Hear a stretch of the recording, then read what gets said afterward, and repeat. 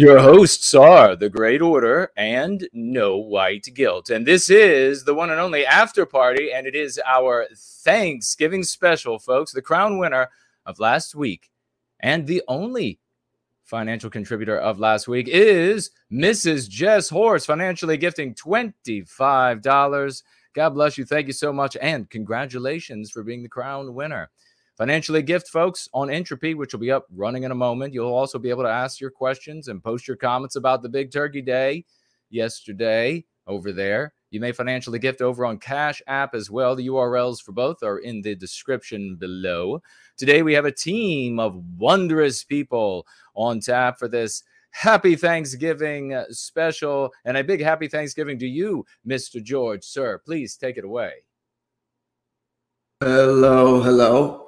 How is everybody? It's good to see you. And we have some friends joining us. I feel like we just did this for Halloween, a multi-guest special. It was only about a month ago. Yeah. And went a little quickly.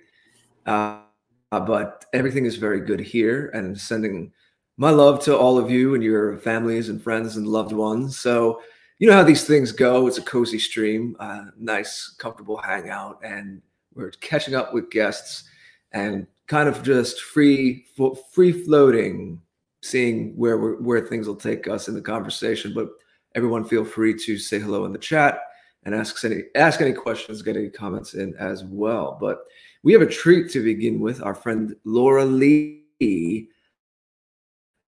is back. It's been a little while since we've spoken to an old friend of the show. And if you don't know her work, she's done, it's still in progress or in process, but a lot of it's been completed already. This wonderful series, very high production value, breaking down Lord of the Rings as a meta myth for our time, and breaking down, even if you don't know the story too well, and I mean, we know the story, but Jason and I hadn't seen all of the movies, or we weren't brushed up on them the first time that she was on the show, because she really uses the Peter Jackson movies as the images in them. I guess it came at the right time, right? We talked about this, where the technology was such where they could pull that off, but it wasn't quite the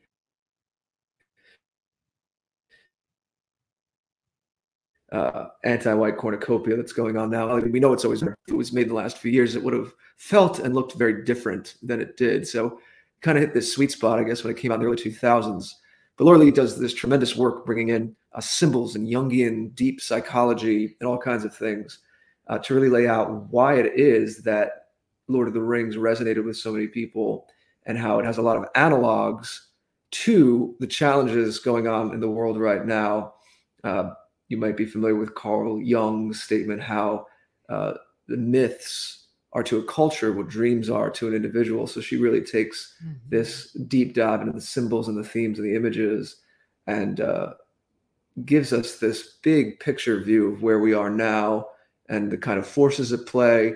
But it's very inspiring because, as my friend Jason here says all the time, it's another way that you can give context to the challenging times that we're in. And instead of being beaten down by them or getting depressed about it, you can rise to the occasion and say, what character do I want to be in this story? How do I want to contribute to this? How can I be a hero in my own way, or a heroine? But having said that, Laura Lee, welcome back to the after party. Well, thank you so much for inviting me, and hail to you both, and happy Thanksgiving to all. Thank you. You are in Canada, and I know you all celebrate. Canada. Yeah. You're cutting out a little bit for your for Thanksgiving me. In. Oh, Jason, how am I sounding? Jared, you might have to shut off your video stream. You might have to shut off your video stream, because you were breaking up a little bit there. Try without the video.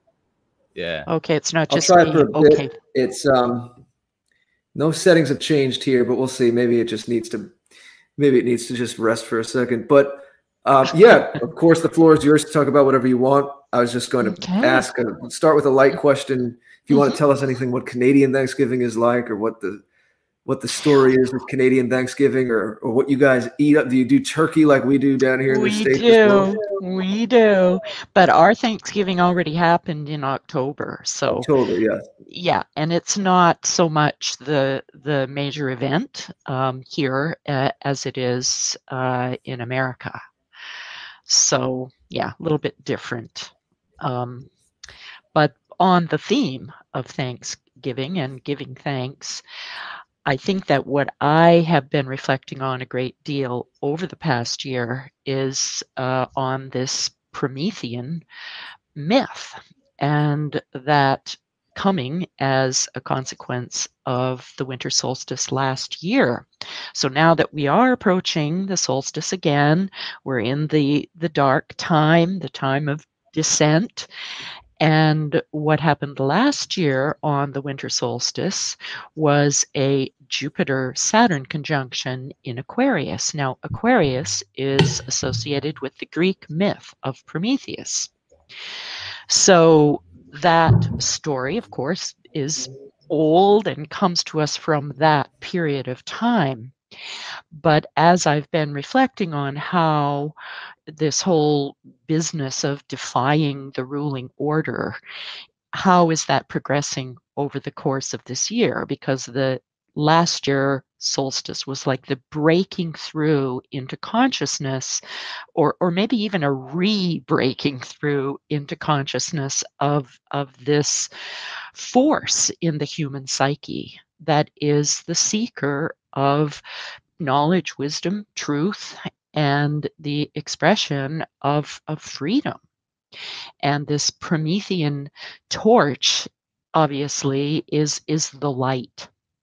So reflecting on the light and what does that mean, and how has that played out over the course of the last year based on not only this myth, because again, the Greek myths are from the time of the Greeks, a couple of thousand or so years ago. But what I'm getting a sense of is the connection between the Greek myths, particularly this one, and the Lord of the Rings, which I think is an expression of this Promethean spirit, using the king archetype. So Tolkien uses the archetype of the king to express this urge within the human psyche to stand up to the ruling order, to stand up to the ring of power, and to claim our sovereignty and to seek the higher dimensions of what it means to be a human.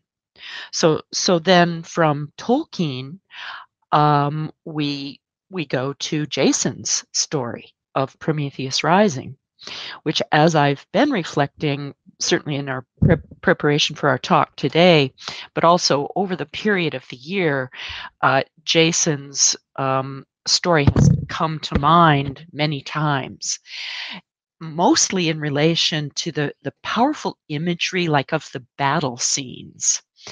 And as I've been observing all the goings on of the past year and the ups and downs and all the craziness, both inside and out, it has a feeling of these great battle scenes. I mean, there's great battle scenes in Lord of the Rings as well. And that sense of this roiling, boiling turmoil that is within the human psyche at large right now, but also it is in our own psyche. So I would suggest that many of us over the past year have had to descend to the underworld and sit in the muck of the terror, rage, and grief that leaves us vulnerable to the what I call the forces of evil, and our susceptibility to being manipulated and herded around like a bunch of cattle. And what really gives me heart right now, though, and in, I would say, like the past month or so, as I'm observing what's going on in the world, this rising of the Promethean spirit, millions and millions of people around the world really stepping up, really getting it that, hey, we can't sit around and think about this anymore. We have to stand, and we have to resist. And I see that happening, and thank God, thank all the gods and goddesses that this is occurring. And I don't like to use this word awakening because it tends to get so overused in the wrong way, but awakening in the sense of seeing the light, like realizing that we have within us this powerful force, the life force of the universe in the form of the light. And we cannot and will not submit to this force of evil that is rolling out to try to crush this spirit.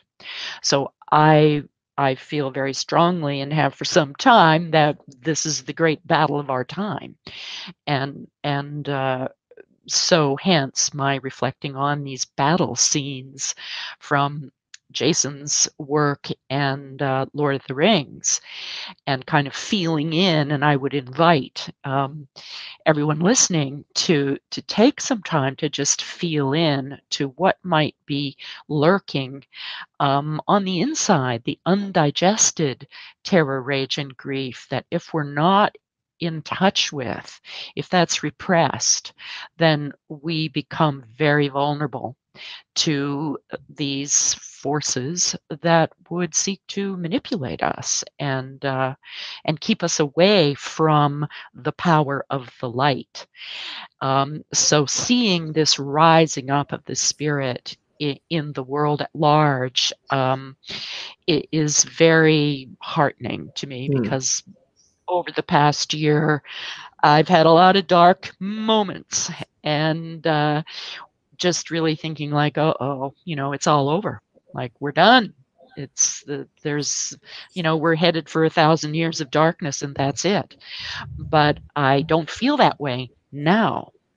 And so here we are once again approaching the solstice, and we are also in eclipse season. And eclipses are very powerful. They occur in roughly 6-month cycles. So it turns out that last year, around the solstice, we also had eclipses going on. And then the next round of eclipses took place near the summer solstice. And now here we are back again in eclipse season. The last full moon on the 19th of November was a lunar eclipse. And a lunar eclipse is considered to be the time when we want to clear away the old dead stuff.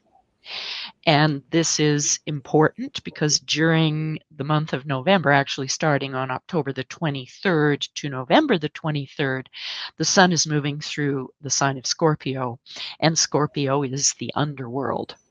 So what we ought to be doing, and I think what is in alignment with the cycles of nature at this time of year, is going down, descending into the underworld, looking into what undigested stuff there might be down there. And then when we have an eclipse full moon, it's the time to really dig in there and scour out all that old crap and clear it out of the way, as we now prepare for the solar eclipse coming up on the 4th of December. And this solar eclipse occurs in the sign of Sagittarius. Now, just to, kind of give a scope on what Sagittarius is all about. So we go to the underworld, we do that cleanup kind of thing, and then we come back to a place of preparing. How do we now prepare then for the solstice, that darkest night, so to speak, or the shortest day, the longest night, however you want to think about it? But this time, from November 23rd to the solstice, is when we reflect on the meaning of life, and the meaning of the journey to the underworld.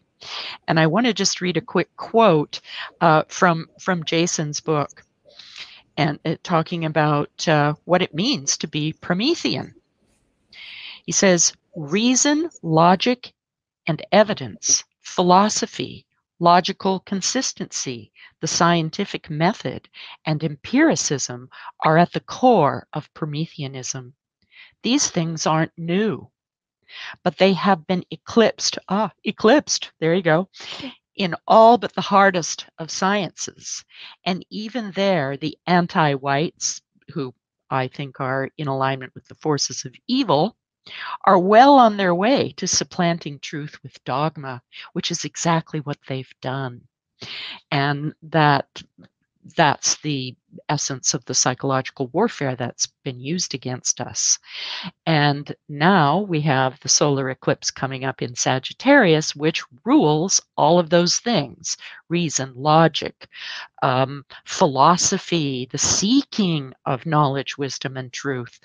And so the solar eclipse is the time when the new energy comes in. And according to Edgar Cayce, he said that the solar eclipse was the time when the Earth's aura opened and souls come into the Earth plane to incarnate. Now, whether that's true or not, I don't know, but the imagery is so powerful because we can think of it and align with that energy as a time of receiving seeds, new seeds that are coming in and making themselves available in the form of, our mind, our imagination, this capacity that we humans have to become greater than what we are.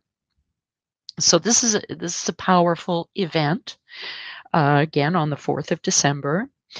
And then, of course, we have the solstice and the return of the light and the preparation for the next year. And I suspect that the next year will be a time of a lot of processing of what has taken place over the last 2 years.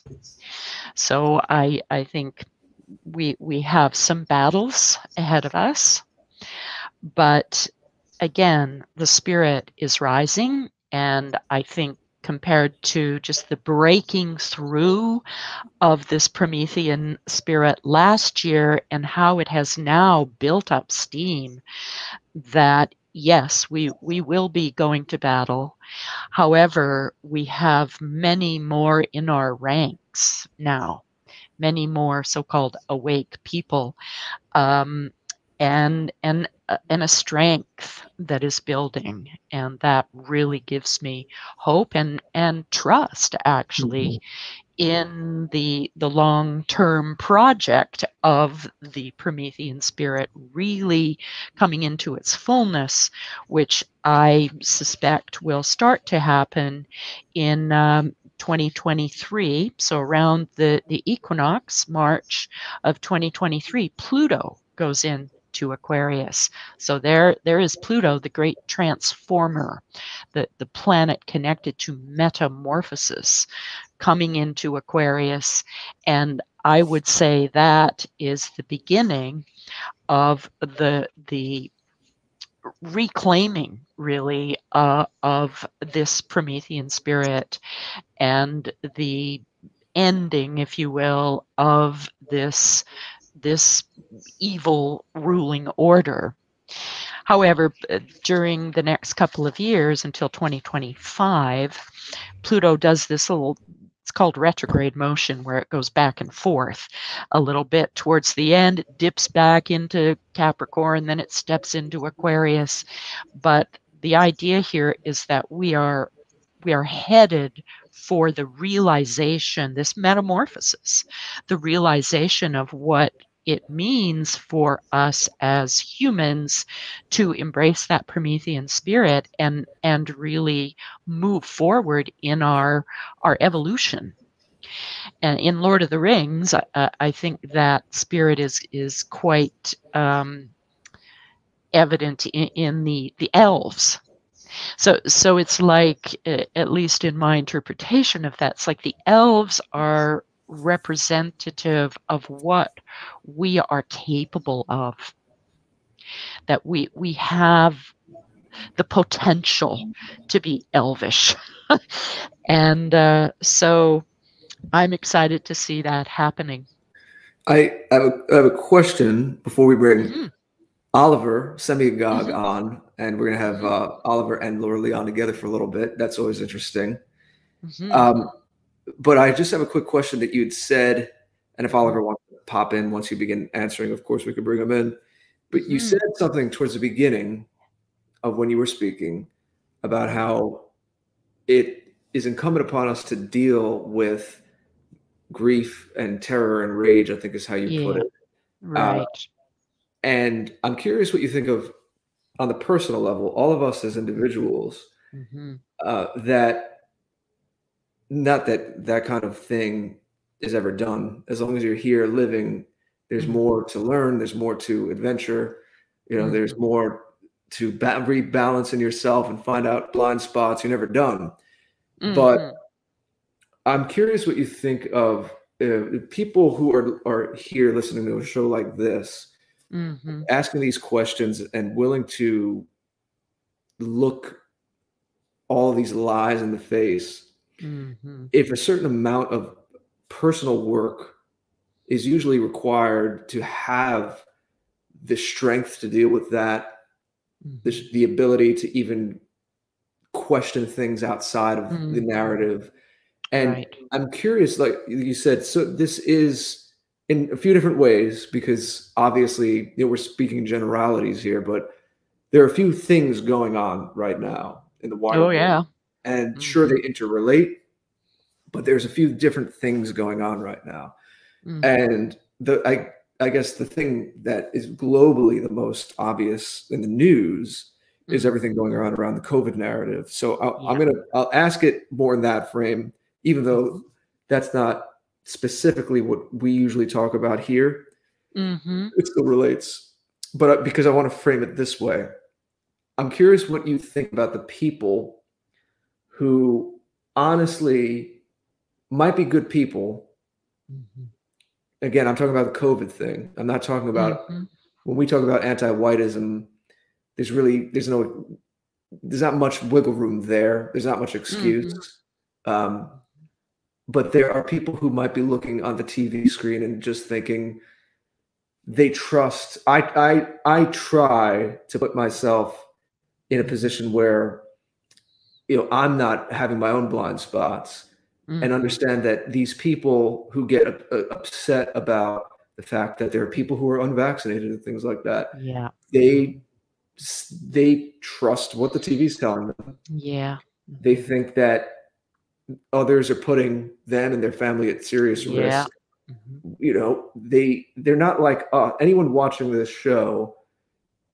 We all come here from different angles, from different stories.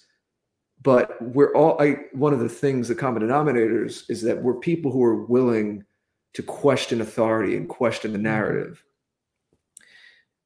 Again, that doesn't give you carte blanche to go along with terror and violence and psychological warfare against us peoples of European descent. But like I said, I'll mainly keep it in the COVID thing because maybe it's a little easier to digest in that frame. That I think there are, I'll speak for myself, but I don't think it's too much to say that there are plenty of good people who are going along with this because they just genuinely think, oh my goodness, there's this terrible health crisis and we all need to pull together and wear masks and get jabbed. So what do you where do you frame the person, that kind of person right now? Is it because they haven't looked at themselves in other areas of their lives, or are they just not as contemplative or sensitive or willing to look at themselves, and thus they just take in whatever they're told, kind of like school children being fed by the media? Is it just that it's just how things are, I mean, even though I think that it's very important for most of us to be questioning these things, and I'm excited as you are about, as crazy as everything is, a better tomorrow, new dawn, because of this tipping point of people waking up. I do realize when we've had other conversations on this show about society at large, you can't have a society where every single person is questioning the narrative all day, because Right. society's not going to work. As much as we get upset with these people who go along to get along, I think we all have to step back and have a little compassion, not let it eat us up either, hurt our souls, by remembering the fact that the world doesn't work if everyone's questioning life before breakfast every day. Right. Society works because most people just get up and go to work and do what they're supposed to do. That's The right. problem is what you're supposed to do part.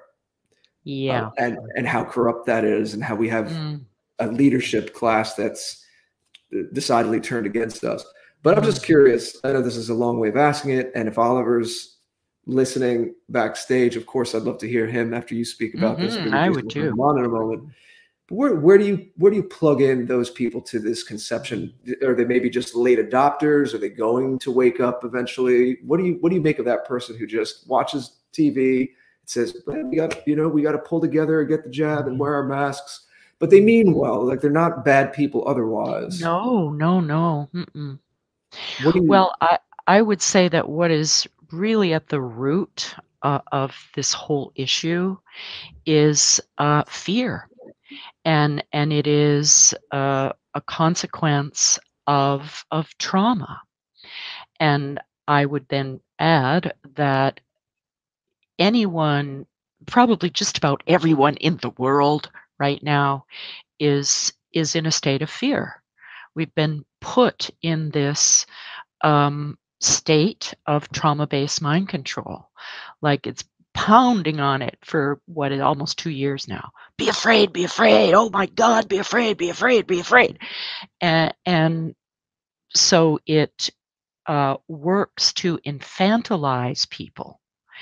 And so when people who, maybe are just, your regular humans who don't think about depth psychology and the deeper roots of all of this, if you're constantly bombarded with this fear porn, it's going to affect you whether you're conscious of it or not. And I think the real problem there is that most people aren't conscious of the fact that they are under the spell of fear. And so this is where you get into the terror, rage, and grief, the terrible triad. So we tend to like toggle, if there's undigested trauma. And I would say that most people have some level of trauma in their life. I mean, it doesn't have to be super severe, terrible, rape or war or whatever. It can just be things from the past, unresolved family system issues and so forth that leave these little trauma wounds. And so then when we find ourselves in a situation where we are under this psychological warfare, this trauma-based mind control, then all of the people who maybe haven't had 20 years of therapy or delved deeply into the wounds of the past, they get cast into this infantile state and tend to then project mommy and daddy onto the authority figures. So it becomes then, well, so-and-so says we should do this and we should do that, and I don't know because I'm just, some lowly human here, but I'm afraid. So that puts people into that place where they're no longer really psychologically adult. So they're give their power away to these authority figures, whoever, rolls out, whoever they roll out to, say, okay, here's the one who knows everything and is going to take care of you if you surrender to their agenda.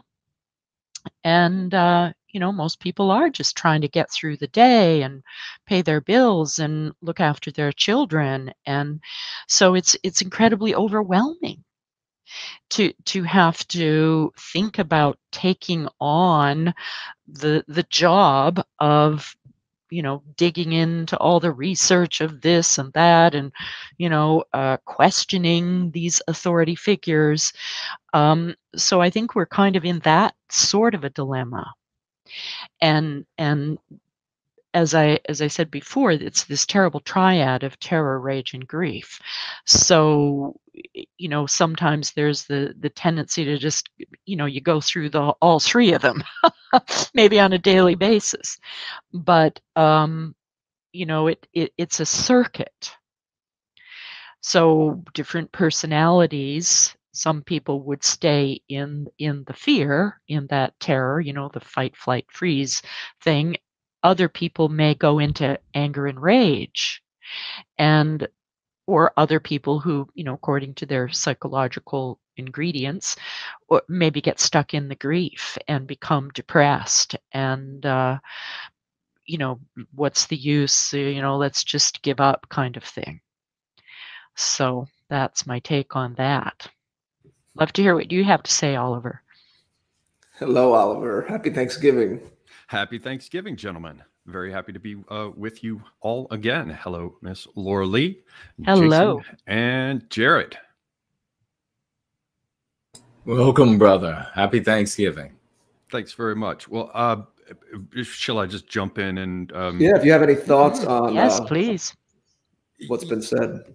Yeah, I think the Laura Lee calling out the fight, freeze, flight aspect is a great place to start, because those are stress responses that, of course, have been documented across, higher animal life, certainly among mammals. I haven't done my research to tell you whether or not we can see such things in, for example, amphibians or lizards or whatever, but there's ample evidence across the people of fur and milk, the entire tribe of mammals, for fight, freeze, flight as a response. And you can sort of break down the way in which that natural set of responses is exploited in many respects with malice aforethought. So think about fight. So you've got a crisis response, you've got a stress reaction. And so a certain proportion of the population, I would say probably males are overrepresented in this for obvious reasons, are going to be like, well, it's time to push back and fight against this. So the target has been presented. It's the unvaccinated who are causing this with their willful wandering away from the straight and honorable path of sacrificing whatever is necessary to keep us all safe. So sick 'em, boys. The freeze response. Obey. Indeed, obey. And the freeze response is, I call that the squirrel. Squirrels are great because you have to look at the end of the gesture or movement of the squirrel. Whatever the darting is, suddenly it comes to a perfect freeze at the end. Oh, yeah. And so that's the idea that you're going to disappear against the variegated background by remaining motionless. I love that. That's great. And a lot of people are going to engage in that fashion. You'll find that among both men and women. And it's a perfectly reasonable response in its evolutionary context, because first thing is figure out what's going on. Stop, don't make noise, don't move, conserve your energy, figure out what's happening. And then if you get a sudden adrenaline burst, it might be time to fight. It might be time to flee. Exactly. And with flight, that's something that you can often see with females. I did some research around the world looking at stress responses in cities for a big athletic and sportswear brand, and they didn't think that stress responses were a major part of why people worked out. And we found quite the opposite as we went to different cities and different countries. Flight is a way very often that women who don't have like a heavy brow ridge and the heavier upper musculature, you know, they're generally not designed to be fighters. They'll take to their heels. And we found that a lot of people living in an urban environment who are females would take up running. And I saw that in a very, very striking way when a friend of mine got attacked and had her neck and throat cut up by some attackers, and she picked up, she survived with some very interesting scars, but she immediately took up long distance running. It wasn't just enough to run. She had to run sufficiently to feel that she could just keep going and wear out whoever was pursuing her. So she took up like marathon running. Wow. And That's fascinating. You could see when people are fighting, you know, so to speak, when they're lifting weights, you know, they're shouting, they're dropping the metal to the ground, they're right. These things all happen. So the point is that it's biological, it's inbuilt, it has an evolutionary trajectory, but that doesn't really explain why, as Jared was asking, so many people seem to fold in the face of this. And I think that there are good evolutionary reasons for that again, I think are being exploited. So if you look at the way a herd responds to crisis, it's not a conscious thing that causes, for example, the animals at the center of a densely packed herd to sense that something's wrong and begin to bolt with the rest of the herd. There's something that passes like a ripple over that herd that's entirely unconscious and kicks off that that response. And you can see it even when you hear about, like, you know, something crazy happened at a concert or at a rally and everyone bolts and people are trampled and stomped. It's not as though their conscious mind is operating. And it's a thing that goes all the way back to Gustave Le Bon. He had this book, The Crowd, and in it he asserted that crowds are essentially feminine. And this is not to say that women can't be rational, et cetera, et cetera. It's more like yin and yang, right? So while there are exceptions among males or females, given whatever the more common thing you find is, you can still say, for example, that women are more likely to have a higher pitched voice and men are likely to be bigger, right? Likewise, with females, they have sort of the idea of the emotional response. And I've talked about this in the past, you know, how men in hunting parties, they go out and they want to read the physical signs of the environment very clearly because they have to make a determination about whether their arrow hit the deer. If the deer is bleeding, whether that's actually a blood spatter from the deer they wounded, because if they don't run it down, they're going to lose it by the time the sun goes down and no one will eat that night. Women, conversely, and I've probably even talked about it on this channel before, they tend to set up an emotional framework of support. So as they're all working, doing their separate things, they'll do this sing-song thing to each other, where they're not really, I don't mean to be rude, but you really don't even have to pay much attention to what words they're using. Just listen to the tone of their voice. And that's why women will very often get angry at men and be like, why are you talking to me that way? And the guys are thinking to themselves, well, why aren't you paying attention to the words I used? And why are you paying more attention to the tone it was delivered in?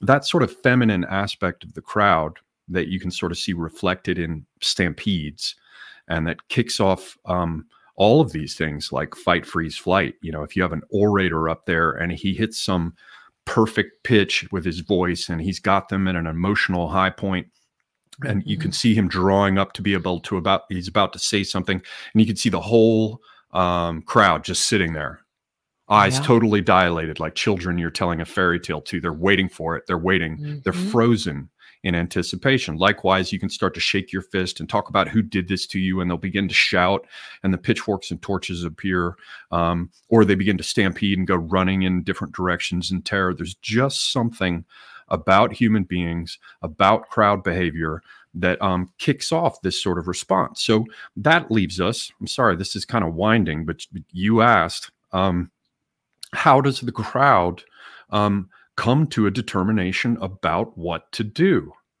And you really have to look at two things. One is how effective celebrity endorsement is. It's enormously effective. Like when we have the word noble, so we'll say this is a noble person. If you go look at the roots of that in etymology, it goes back to Greek gignosko. It's also the root of things like Gnostic, which is to know, to have direct experience of the mystical, right?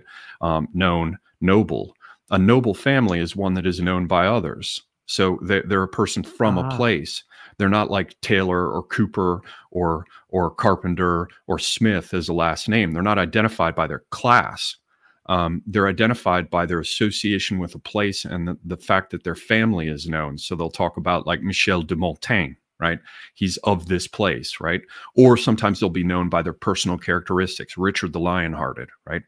They are known by wide groups of people. Today, it's sort of been brought down to date, but we've got, you know, the Kardashians or George Bush or whatever. These are known faces. So when people hear something that is said by them, and they know that these people have status and standing, they're going to be more inclined to listen, which is why, you know, whatever you can say about marketing, people still love celebrity endorsements. And if you want to sell something, a great way to do it is to get someone who's known by everyone to say that they endorse it, and everyone will go, there's a good reason for that. So then we have to go back one last layer, and I promise we'll get to the end of this. What this comes down to is that in a crisis situation, it's a crisis situation. You can't experiment unless you're on such hard times that you're forced to. You have to turn to something that is reasonably tried, true, and tested. And on the one hand, that is tradition.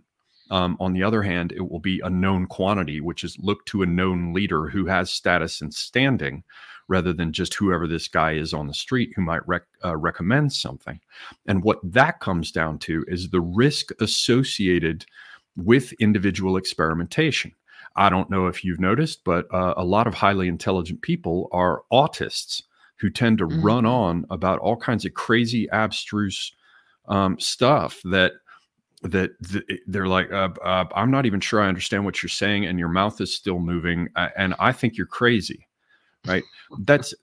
There's a reason that they even dismiss that. It's because there is risk associated with individual innovation and experimentation. Yeah. And so people are inclined to say, yeah, that's all nice and everything. But, you know, this has worked for hundreds of thousands of years as evidenced by tradition, or you could be someone who's into biology and, you know, selective pressure, evolution, and you can say, look, clearly there's some aspect of it that works because selective pressure has been applied and these features have appeared in this group. So you can say it's R selection, K selection. So there is a reason why we don't want to listen to crazy, innovative, outlier, minority opinions when we feel that we're faced with a crisis. There is a reason why we want to turn to the people who are known players in our group who have some standing, which you would assume corresponds to some greater fitness to react to the crisis. And then you've got the massive unconscious pressure that comes with any crisis response. It pushes you to fight, freeze, or flee. And you're going to be looking, many people are, it's going to be the minority that will think for themselves. You're going to be looking to what everyone else is doing. Because even though it's wrong sometimes, the vast majority of the time, it's a pretty good chance you need to do something. And if everybody's doing it, well, I mean, that's an option and you don't have to think too hard about it. You've got the weight of probability, so it seems, of the large numbers of people doing it. After the plague appeared in Europe in the middle of the 14th century, spontaneously, they had religious processions, rogational processions spring up where people would wander around the city and they'd flagellate themselves or pray for forgiveness. And but look at the core reaction there. It's framed in the context of a religious response. Let's go put a priest in front because it's a terrible crisis. Let's beg God for forgiveness. But what's actually the first thing they did? They gathered together in a group and said, man, everything is really bad. It's time to walk. Now, in this case, they stayed in their general region, but the human reaction to that, the biological reaction, the mammalian reaction, like all the wildlife fleeing before an oncoming forest fire, is to get up and move. And so the vast majority of the responses that we're seeing are things that come straight out of biology. But what happens is people who've, spent quite a bit of time studying these things, like, from Pavlov to Skinner to Freud to Bernays to Le Bon to any of these folks, I mean, look at the great guys from advertising and manipulation. Edward Bernays worked for the U.S. government producing propaganda in World War I. So did Walter Lippmann. You know, so from propaganda posters to psychological manipulation, all the way back into the evolutionary roots, there's a reason for this, and that's the real problem that we're facing, is that you've got natural responses, which it's kind of like telling a lie where you want to keep most of it true because it makes it easier and more plausible. Likewise, if you try to put a bit and bridle on, let us say metaphorically, the horse of a natural biological reaction, you just have to tweak it a little bit, and you'll get it to pull your cart. And so if that cart is to dominate populations or to introduce, you know, a world where everything's been built back better, you know, you kind of wonder when people are going to realize that that in order to build everything back better, everything's got to be destroyed first, you know, wink, wink. You know, they simply harness these predispositions, and the result, as depressing as it is visible there before us all. Wow. Thank you for that, Oliver. That was great. Would you also say that it's the idea of there's safety in the herd, like something like that? Okay, as long as I'm in the herd, there's some kind of safety, and does this kind of fight, flight, freeze mechanism then cut us humans off from our ability to engage in creative problem solving? Yeah, I think that's you've tapped on a very important thing there with the second part, the creative problem solving, which I myself was trying to tap when I mentioned the idea of individuals engaging in, you know, odd experiments out on the intellectual fringe. Yeah. Risk comes with that. Like, take a look at Freud himself, right? So he had all these ideas about the best way to raise a family, and he decided that all the traditional ways had real serious problems associated with them, right? Like, he would talk about how you have the desire to kill the father and take the mother as your wife. Like, he came up with all these sort of, I don't know, in some cases they were tied to you know, myth and folklore, and in some cases you could say probably there are some aspects of that, like, you know, if someone has a really dominating, abusive, sort of devouring mother kind of figure, they'll go off and grow up and go find a woman who more or less does the same thing for them as a wife, right? But he comes in, so you've got the Oedipal complex, right, or the Electra complex, or the idea that the son wants to supplant the father, usurp his position, and kill him. So that's all interesting. Perhaps it has its place when you're trying to figure out unconscious content or delusions or dream material, or you're trying to get to the root of some kind of pathological problems based on mental issues. But it's a really risky thing to step forward and say, man, Freud's got these brilliant ideas. Let's just go ahead and raise a group of children totally based on his ideas.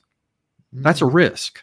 He's a creative thinker out on the outskirts, and you could argue there's some things he understood and that do have value. I'd say for the most part he was ripping off Nietzsche, but that's a side story that we don't have to go into. He essentially tried to basically pick up where Nietzsche left off and didn't give any credit to Nietzsche for the ideas he took from him, including chasing after the woman that Nietzsche had fallen in love with and having an affair with her. That's a side note. You have this guy, he's a creative thinker, he's out on the edge, and he comes up with these wild ideas. Yes, it might have some value, but there's risk associated with trying to apply his thinking. And if you go watch, for example, what is it? It's part of the Century of the Self series. It's the Manufacture of Consent documentary. They talk about the way in which Freud's ideas were taken and applied to these children, and they all ended up total wrecks and killed themselves. Whoa, so, really? Well, yeah, at least one of them committed suicide. It was a total mess. So now think about a situation where you have a crisis where you can't afford to screw around. Is that the time to have a creative thinker from the outskirts saying, well, maybe let's look at how this spike protein stuff works? Like, I don't want to go into this in the live stream, but, you know, just to tap the subject. The other thing is that instinctive responses are faster. If someone's coming up and trying to turn my head inside out with a fist, and I want to think about it, that is slow. Whereas an instinctive response, I mean, that's why your eyes in the front of your skull, they're not delivering the sense impressions that come visually are going to arrive at your brain and be processed much faster than the other ones, because the eyes are actually on two enormous high bandwidth nerve stalks that run directly into the brain. Not only are they high bandwidth, but they're physically positioned to be as close to the brain as possible. So think about responding to something instinctively, and that's more like vision. And then think about like responding to what you feel down in your foot. Like if you wait to move your foot out of the way as a tiger goes to bite it, and you don't base it on what you visually see, but you instead base it on, when the signal eventually gets to your brain that your foot's been crushed by the tiger's bite, you've got a distinct survival disadvantage. So I guess I tapped the things there to wrap. In the one case, the individual experimentation, there are reasons. Once again, it's a natural response that has its value that's being weaponized. Go listen to the celebrities because they're a known quantity. Well, you want to turn to a known quantity. Would you take advice from your mother before some stranger on the street? Yeah, there's a good reason for it.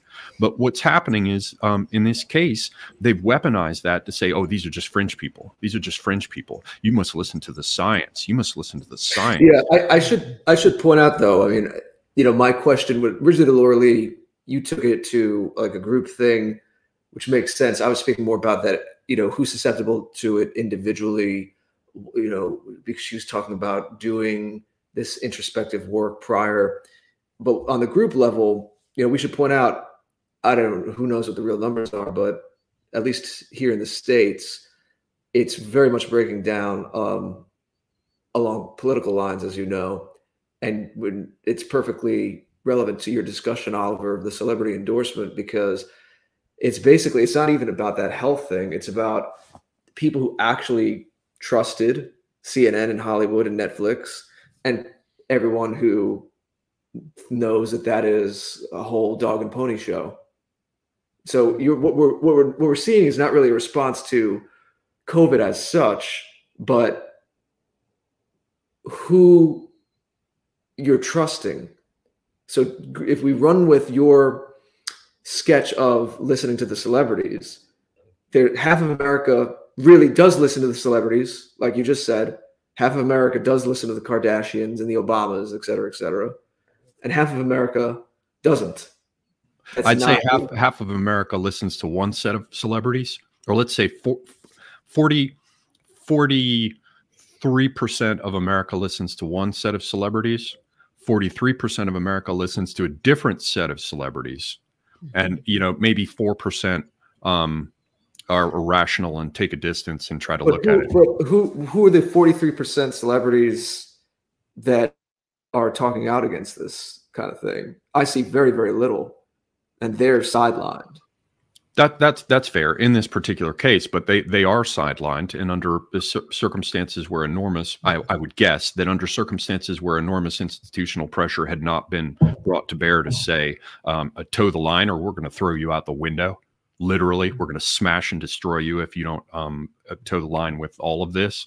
I think you would see it kind of unfold differently, but that's a fair point.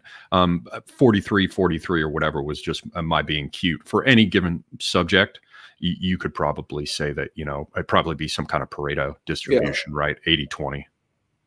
Yeah. I mean, the more relevant thing for us to talk about is, and it relates to what Laura Lee was speaking about. I don't know if you heard her from the beginning when she joined, but what we're living through is a changing of the guard. And we're doing what we can, what's in our power to do. But concurrent with that, of course, we're also hoping and watching that the kinds of celebrities and power structure that you talk about shows their hand, so that even among those people who do trust them and look up to them and use them as a surrogate authority figure, surrogate mommy daddy figure, that they fumble it so badly that they reveal themselves to even a significant portion of those people who do trust them right now. And Laura Lee, when you talked about what you're projecting out, for I was just going things to turning say some around and things going this about direction. projection. Yeah.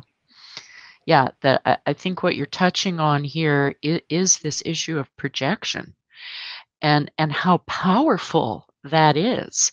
As you're describing, Oliver, these characters that are presented to us, and because they're images, they're archetypes, and those archetypal characters, in a sense, kind of capture certain aspects of our own psyche, usually that which is repressed.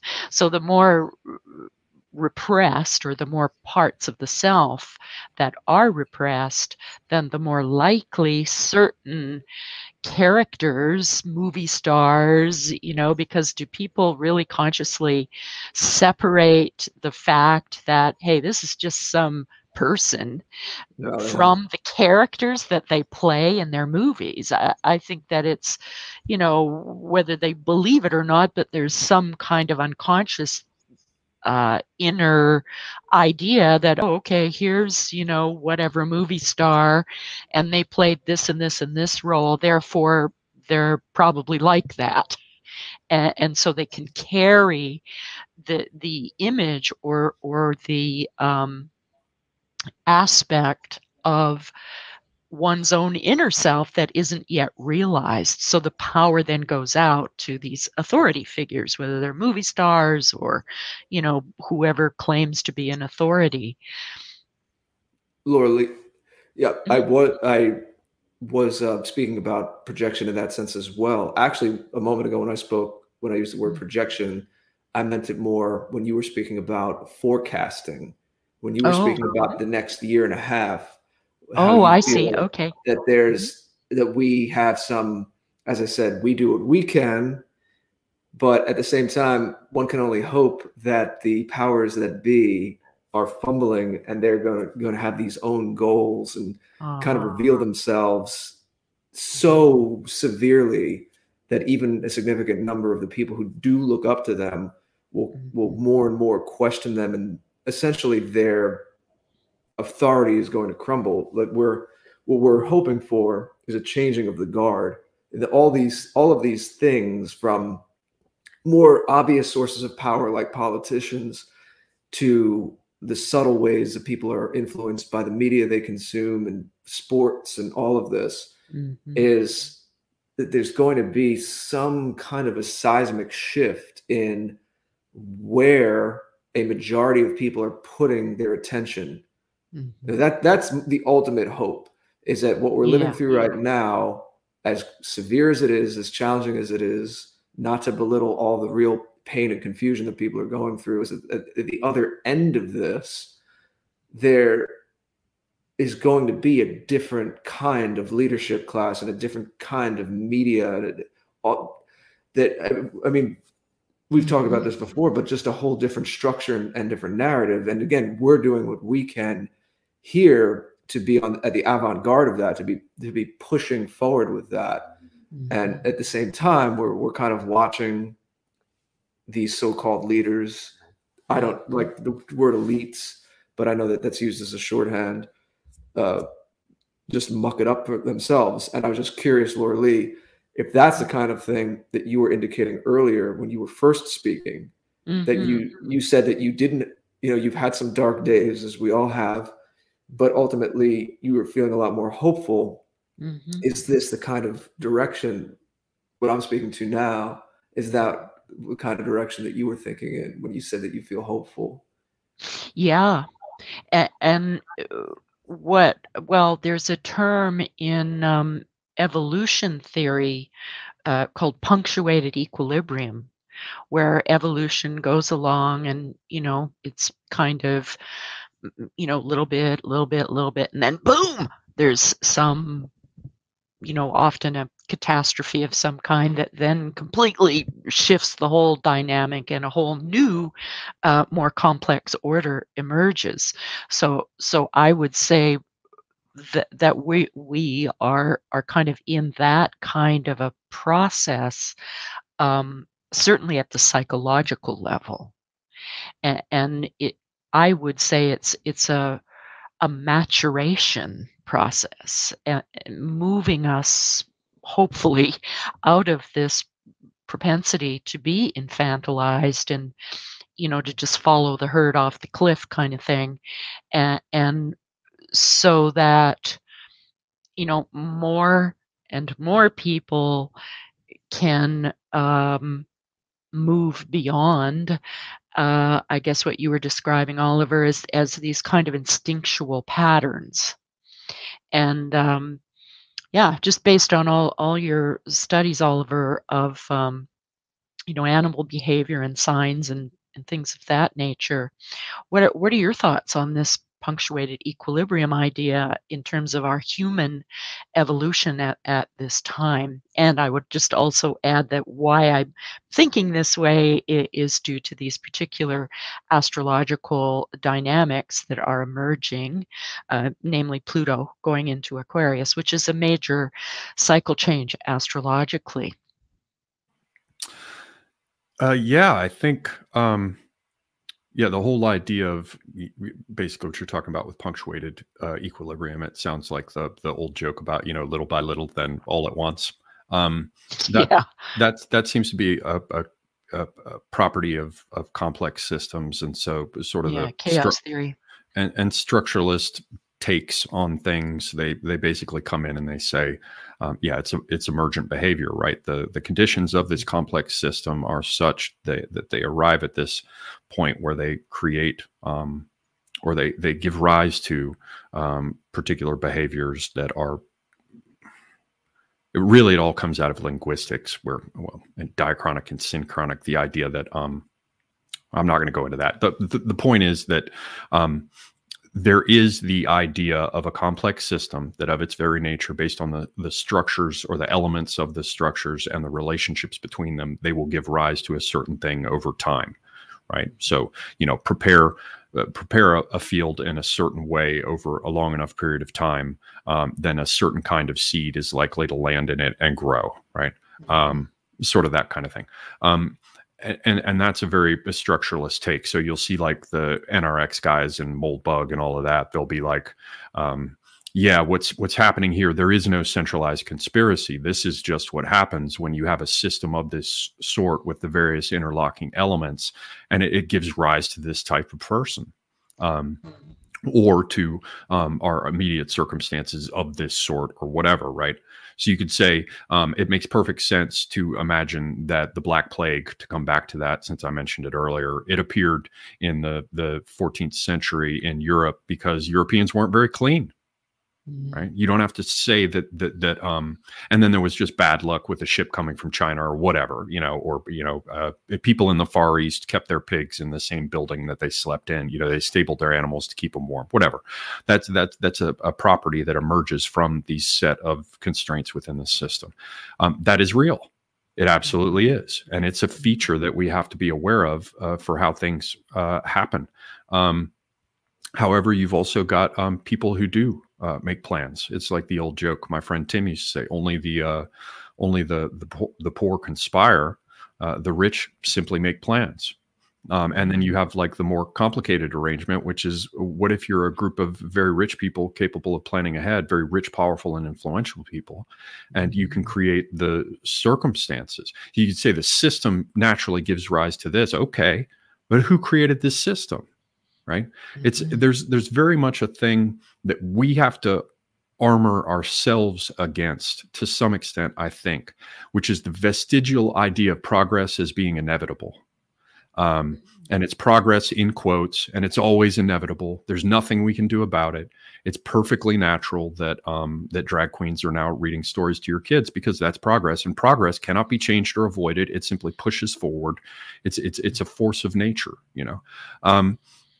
that sort of thing is there, where certain things develop. We could see it in the historical record over time. Certainly, like in society, you can see that there's a tendency for people to try to incorporate more and more under centralized control. So you could say that that's a property that does occur. But with your punctuated equilibrium model, after a certain point, it sort of begins to collapse under its own weight. You have the fall of empires. You have, you know, regional Right. stuff rise up in the background. So I think what you're talking about is very real, and that it does happen. But at the same time, I am not the sort of person to just totally write off the idea that there are also people who sit down in meetings and that they don't conspire. They simply make plans. And that brings us around to what Jared was talking about, sort of with elites.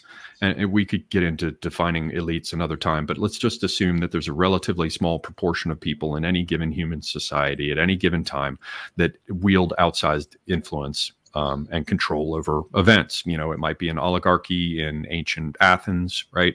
It could be a priestly class in Sassanid Iran. Doesn't matter. The point is that a relatively small number of people are going to be responsible for introducing the changes that we face.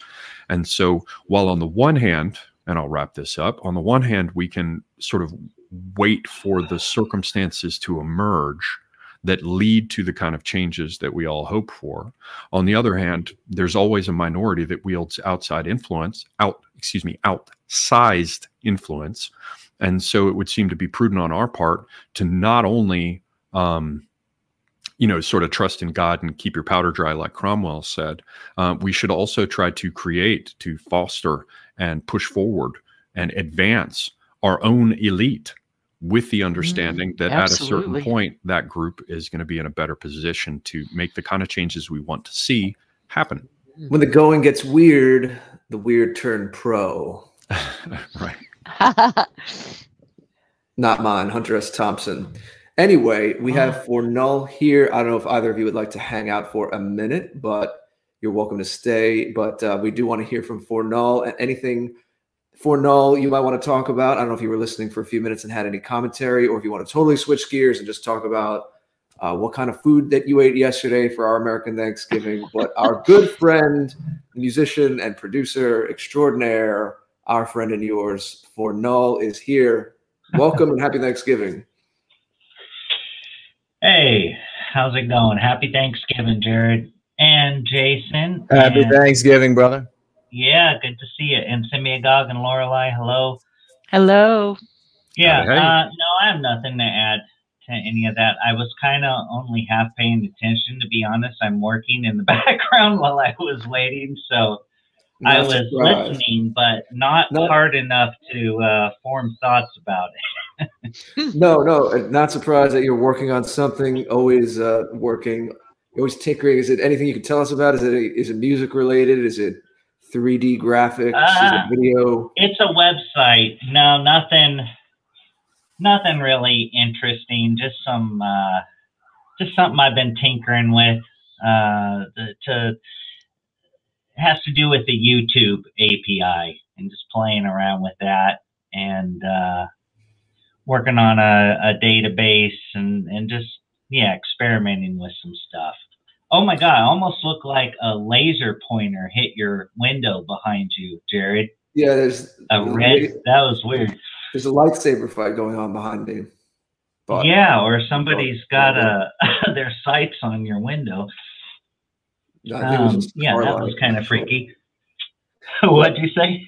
I think it was just a car light, actually. When we did the Who We Are video a couple of years ago, there was a part where I forget who was being quoted, but talking about European peoples in general, someone said that we are ceaseless tinkerers, and you fit that bill very well. You're like a digital media tinkerer, For Null, always doing things with websites and apps and music and 3D graphics and video.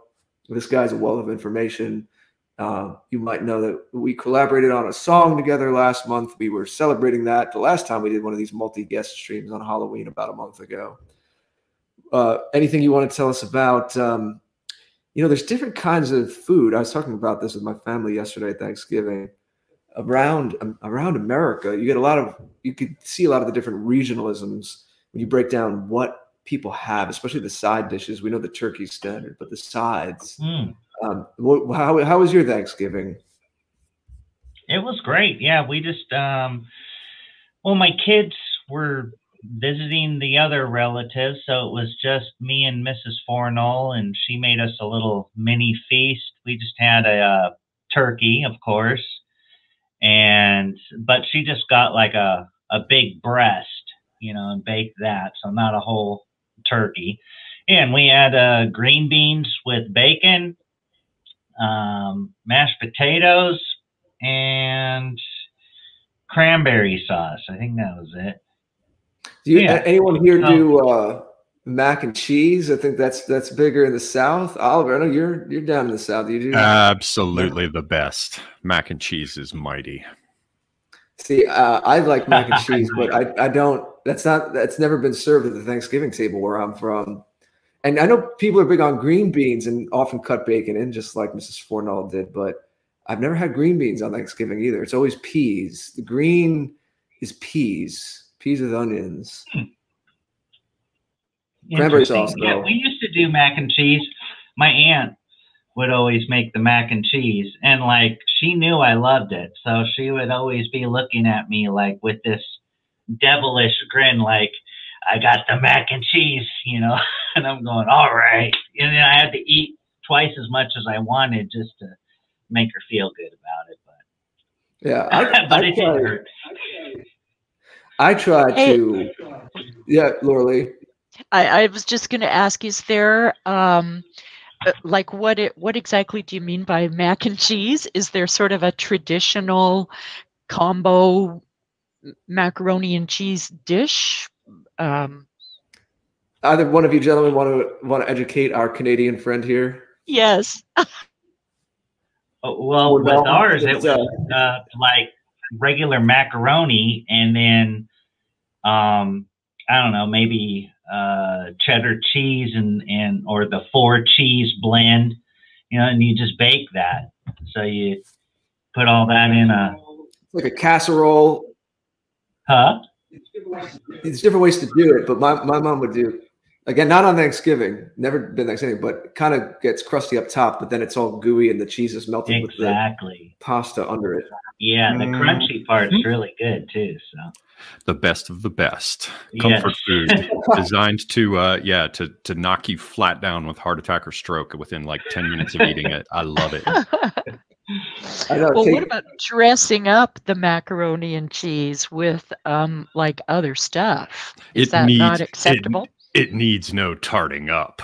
Okay. All right. I'll trust you on that. No, there are other ways that people do other things that are sort of similar to it that turn it into other dishes. I mean, it's not really, if you were to add tomato sauce and ground beef, for example, it'd sort of be moving into lasagna land, but mac and cheese in and of itself, it's intended as a side.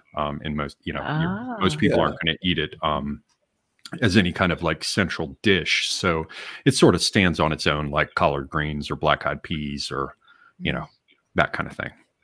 Yeah, it does. It uses different cheeses, Laura Lee, than an Italian dish. I know it sounds very Italian, like Oliver said. If you just add tomato sauce, it sounds like it would be just pasta and cheese, but it's not provolone or different Italian cheeses, Parmesan. It's generally cheddar. And then, like Fornall said, you could get different mixes. Yeah, I mean, you go to certain restaurants and they have like gourmet mac and cheese with Gruyere and this and that, like fancy cheeses. And some of those can be really good. It's definitely a stick to your ribs kind of thing, like Oliver said. It probably takes more energy out of you than it gives you. nap time. As soon as you've had the proper dose, like Fornall was talking about how he had to eat more in order to keep the family members happy. It's definitely, it's one of those nap time things. You're like, okay, let me just see if I can make it over to the sofa before I pass out. Carb coma. Yeah. I don't know if either any of you guys do this. Let me know. I find myself consciously making sure I go back to the turkey often, because all the sides otherwise in the Thanksgiving meal, the American Thanksgiving meal, are starches, really, carbs. And they taste great, but I don't eat that way normally in my day to day. You do little things differently for the holiday. And, but I want that protein of the turkey. I remind myself, keep going back to the turkey and because you have this part of your plate's the turkey, But then if it's a pie chart, there's all this other. There's the two types of potatoes we have, and peas, which are green, but they're it's a little different with peas. Maybe I should do green beans like you do for and all. And we had dessert too. We had a medieval treat. It was like a baked pear with cinnamon on it. That was pretty good too. It's real simple, but it said medieval treat on the recipe. Who knows if they just said that to make it sound cooler, but you just wanted to be able to say that on the after party. You're like, honey, let's have a medieval treat. So I can.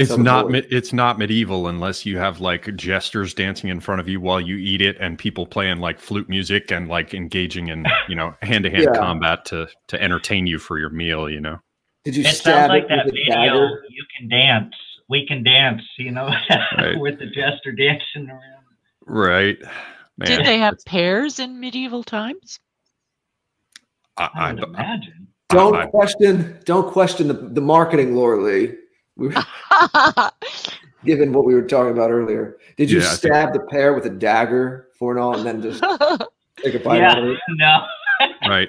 Throw the bones over your shoulder to the dogs. Yes, like the pear bones. Right. Well, these are medieval pears, so they still had bones in them back then. That's how you could have made it medieval. You could have been eating the pear, but on the other hand, the big turkey bone, just all. Oh yeah. Well, actually, I have not. I have not eaten yet, guys. So this talk is actually, believe it or not, I did not eat a ton yesterday, and I have some things calling to me in my refrigerator. I think I might just have to go eat now as a result of this talk about mac and cheese. But the good news is that I can make room for other people coming in as well. But that sounds good. We have Yiz coming up, and I'm very curious to hear about what Happy Thanksgiving, Oliver. Happy Thanksgiving, Oliver. Yeah, absolutely.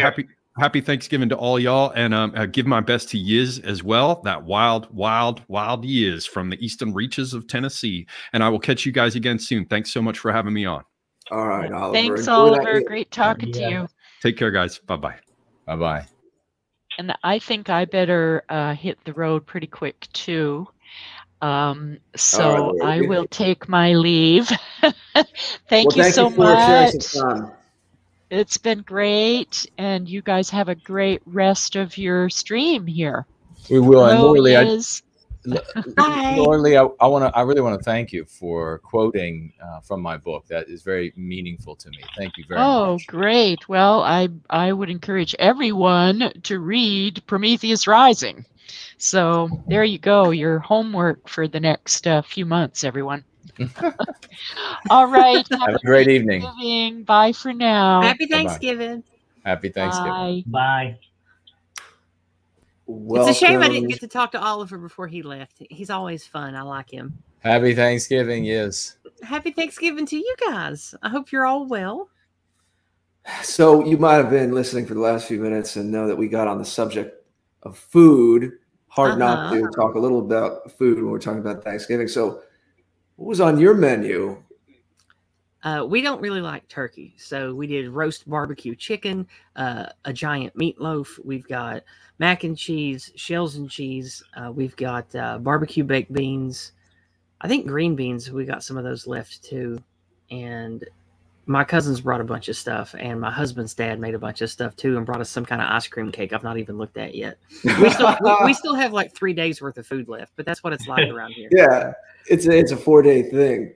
That's cool. So you had chicken and a meatloaf. We started Monday night because we make what we do is the week of Thanksgiving, me and my cousins and friends and family, we visit each other's houses all week, trade food, hang out, get together, and help each other all put up Christmas decorations. So it's kind of like a family community thing that we do. So my mom's house is done, my cousin's house is done. We don't really do much here at my husband's house, but we're pretty much done already. So it was good, but I'm a haggard because I've been working like 12 hours a day with this new contract I got. So I'm beat from having to talk loud all day long and suck down exhaust and carry stuff in and out in the cold. I'm just beat. Well, we appreciate you spending a few minutes with us.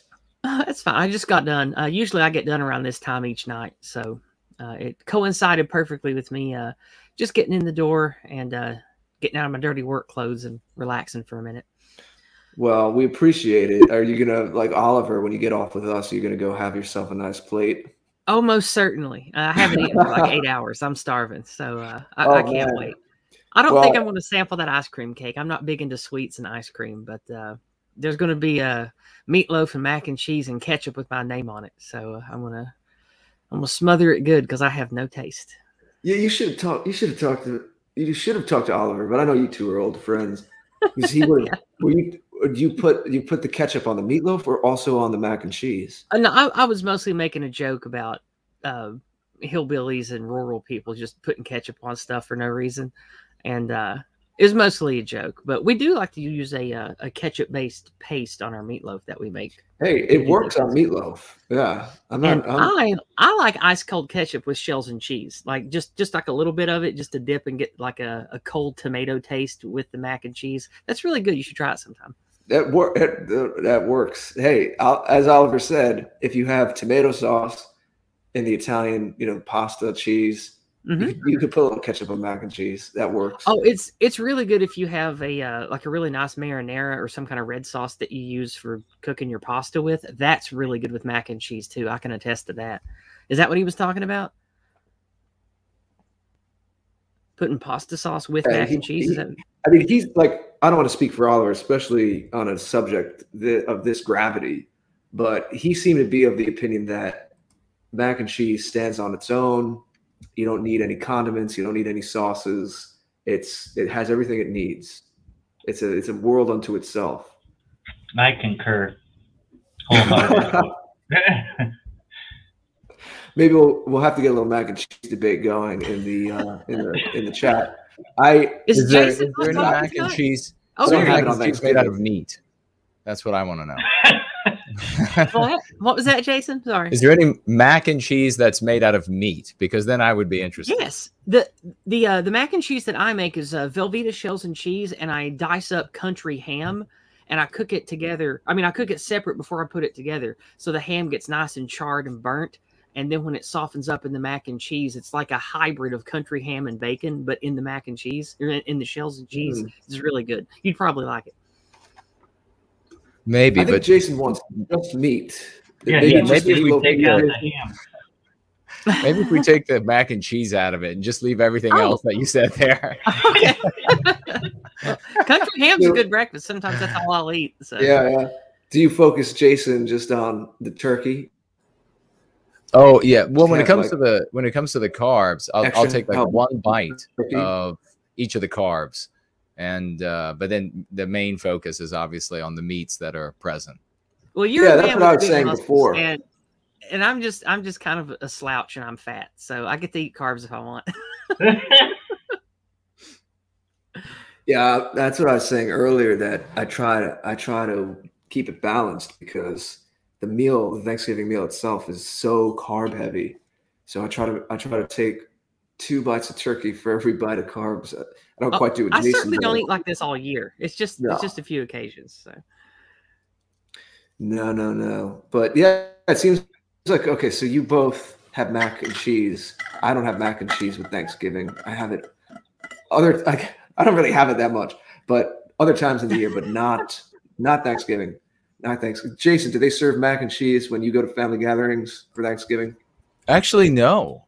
We have noodles, dumplings, green beans, obviously lots of turkey, dark and light meat, and lots of ham, and a range of stuffing, and just a range of things. But I haven't had. Maybe we've had mac and cheese available a couple times, but that's not the norm. So you do ham as well? Yes. Oh, there has to be ham. I love ham. Someone will be hurt if there's to eat the swine is most divine. Yeah, there you go. See, yeah, I grew up with one meat, just turkey, and then you get the ham at Christmas usually. Well, me and my cousin aren't really a fan of turkey, and about half of us don't really like it one way or the other. So we usually do barbecue chicken, sometimes pulled pork. Occasionally we'll have a big piece of venison or something somebody's prepped. I thought we were going to have venison this year, but it all got packaged and frozen. We didn't have any thawed, but it's yes, sir. Do you mix meats or just straight up turkey on Thanksgiving? Mix meat. Well, this year just turkey, but yeah, when it was, you know, when everyone was still around, not to sound morbid, but you know, when the whole family would gather and there was a lot of us, there would be, all kinds of stuff. I mean, so many dishes that you'd have to have 2 plates, you know, to get a little bit of everything, and you'd just be sick from eating so much. But yeah, ham for sure. Yeah, and no venison though. Huh? I guess I'm in the minority here. I've never been around a Thanksgiving that had multiple meats. None of this mixed meats. Yeah. Really? Just turkey. Yeah, just turkey, and then different sides. Like well, just ham. I don't know if people are getting hungry in the chat. I don't know if we should get off I'm this. certainly hungry. I'm starving. I just realized I didn't have stuffing this year. I knew something was missing from the combo. Okay. That is rare. Like almost every Thanksgiving. Not even at my house, but everywhere I go, almost everybody has at least a cheap box of stovetop made up. But you didn't have any this year? No, and I thought a flavor was missing. But I was just so happy that we had it anyways because we didn't have any family over. So it was super cool that Mrs. Fornell just whipped up a Thanksgiving meal. But yeah, now I'm realizing I missed out on some stuffing. I'm gonna have to. I think you're gonna have to make some this weekend. You have to come. You have to come visit my mountain holler. Bring the missus. And okay. You'll have all the Thanksgiving leftovers to take home. You can eat. There you go. Cool. I don't think you call it a mountain holler. I pictured like this little like Hobbit alcove or something. That's kind of how we live out here. Yeah. You should come visit one day. I mean, not in a hole in the ground though, like a Hobbit. Well, sort of. I mean, a lot of people's homes are half built into hills, and they have like underground wine cellars and bunkers and stuff. Like it's kind of prep country out here anyway. So nice. That when you say a holler, yeah, is it like does it just mean like my place, like my house, my location, or does that have a more specific context? It has a more specific context. It means my neck of the woods, my neighborhood, that kind of thing.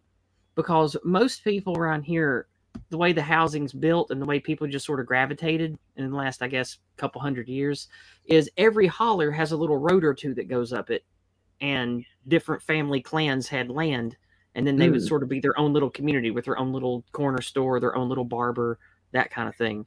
And it's when you say holler, it kind of means like my neck of the woods or the neighborhood I live in the city or the suburb or the block I live in the city or whatever. That's kind of how a holler gets used colloquially.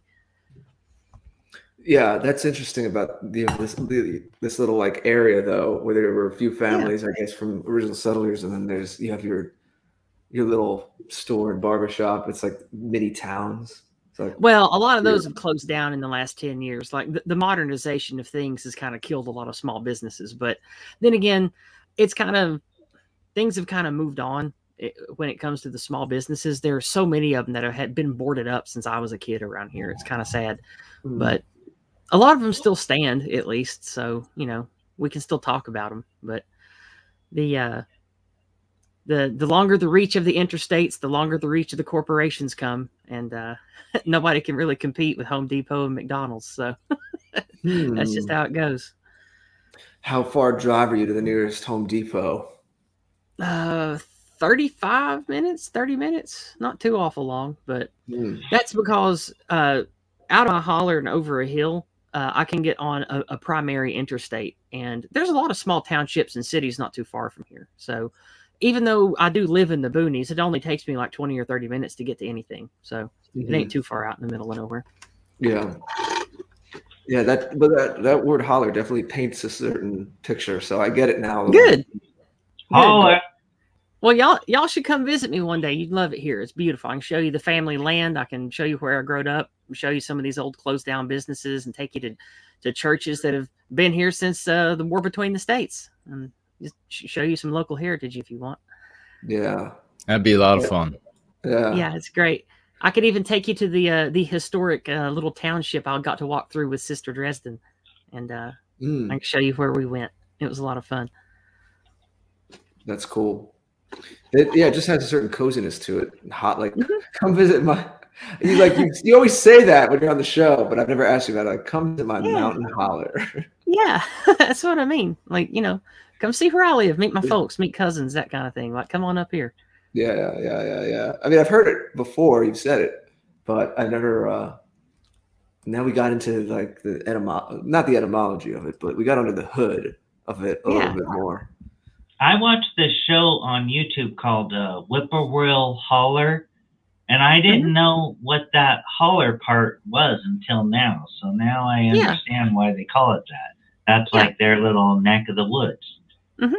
You know how like in big suburbs around cities, they'll have like, oh, this is Shady Grove. And it's like, 2 little roads and like 50 homes. And that's called, Shady Wood or whatever. That's kind of how holler is used out here.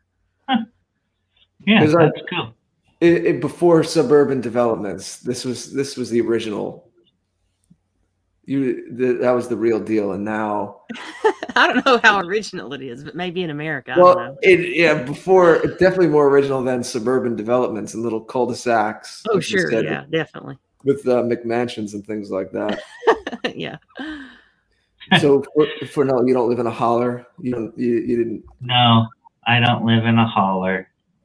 I don't even know what you'd call where I live. Kind of was the suburbs at one time, but just that sprawl keeps happening. So that's what I call cookie cutter America, because you can go about anywhere and that's about the same. At least that's my experience driving cross country a lot. So yeah. Well, we have Carissa from Hearth and Helm is about to jump on. Oh, I'll drop out. Thank you. Hi, Carissa. Thank you. Would you like me to depart now? Would you like me to take my leave? No. Oh, you're welcome to stay for a few minutes. I'll say. And happy Thanksgiving to you, Fernal. Thanks, you guys. Happy Thanksgiving. Thanks for having me on. We'll talk to you later. I'll say howdy to Carissa, then I'll shove off too, because I'm really hungry. Happy Thanksgiving, Carissa. Happy Thanksgiving, or belated Thanksgiving, rather. Happy Thanksgiving. I don't know if you've been on for a few minutes, but everyone's getting each other hungry by talking about food. Oh yeah. Well, I was really interested in hearing about the holler and everything. Oh, okay. I got very no, that was interesting. I enjoyed hearing it all. The way I grew up, it might as well have been 1920 out here. It's really, really homey and cozy up here. I love it. We live in rural Appalachia, so it's really rural and cozy here too. So good. We enjoy it. I live on the border of Virginia and Tennessee. How about you? I'm in North Carolina, Western North Carolina. Oh, that's one. So really not terribly far. Yeah, that's some of the most beautiful place in all the Appalachian Mountains is right there on the border of Tennessee and North Carolina, going through the was it Blue Ridge Parkway? Is that what they call it? Where you drive through there? Yeah, God, I love that. Yeah, I there's haven't some ridden beautiful that in years. I should go back. No, it's really magical to go up there. Yeah. You can do some hikes up there, and it's like you're in Middle Earth, really. Mm-hmm. Yeah, that's why I said to Jared, yeah, it is like hobbits here. It is. I know about Blue Ridge Mountains a bit, and they are gorgeous. Yeah, you'll definitely feel like you're out of a Tolkien novel, and some of the places for sure. Carissa, do you? We're gonna break down your Thanksgiving table. Do you do the mac and cheese as well as a side?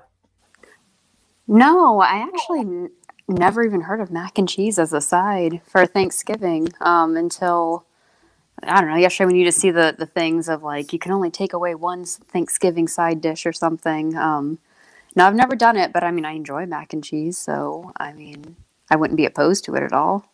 See, this is interesting. I was beginning to think that it was ubiquitous across the South, but perhaps not. Now it's even more of a mystery as to where mac and cheese shows up on people's Thanksgiving tables. Where it doesn't.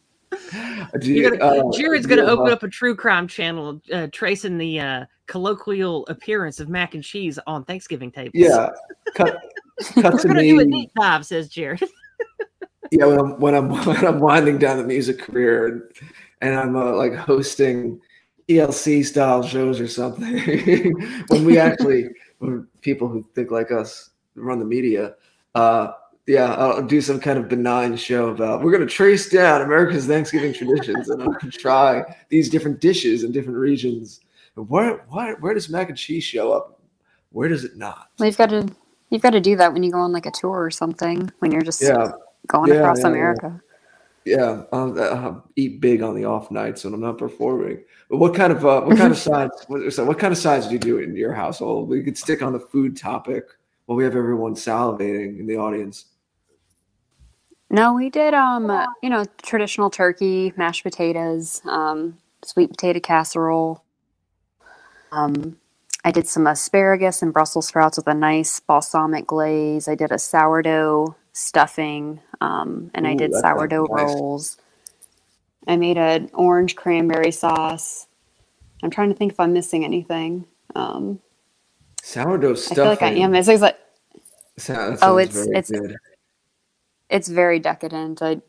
I did everything. I mean, which I usually do, but I did everything from scratch and did like the sourdough bread the day before on Tuesday and baked it on Wednesday and let it soak in just buttery goodness for a while and did bone broth to do the to let all the bread soak after you kind of dry it out and with some carrots and celery. And yeah, it's just that nice kind of tanginess that sourdough gives with just the rich buttery goodness of stuffing. And on that delicious note, I think I'm going to say bye because I'm really hungry. I want to go spend time with my family and eat.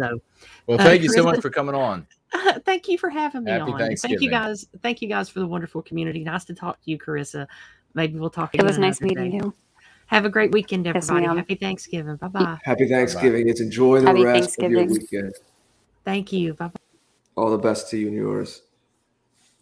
So do you have a lot left over? Do you live near your family? Like Iz was saying, they kind of visit each other this whole week. Is it extended at all, or is it focused on the Thursday for you right now? For us, it's the Thursday. My husband and I don't come from super large families. We're kind of trying to reinvent that with our own family. But we did have probably the best Thanksgiving this year.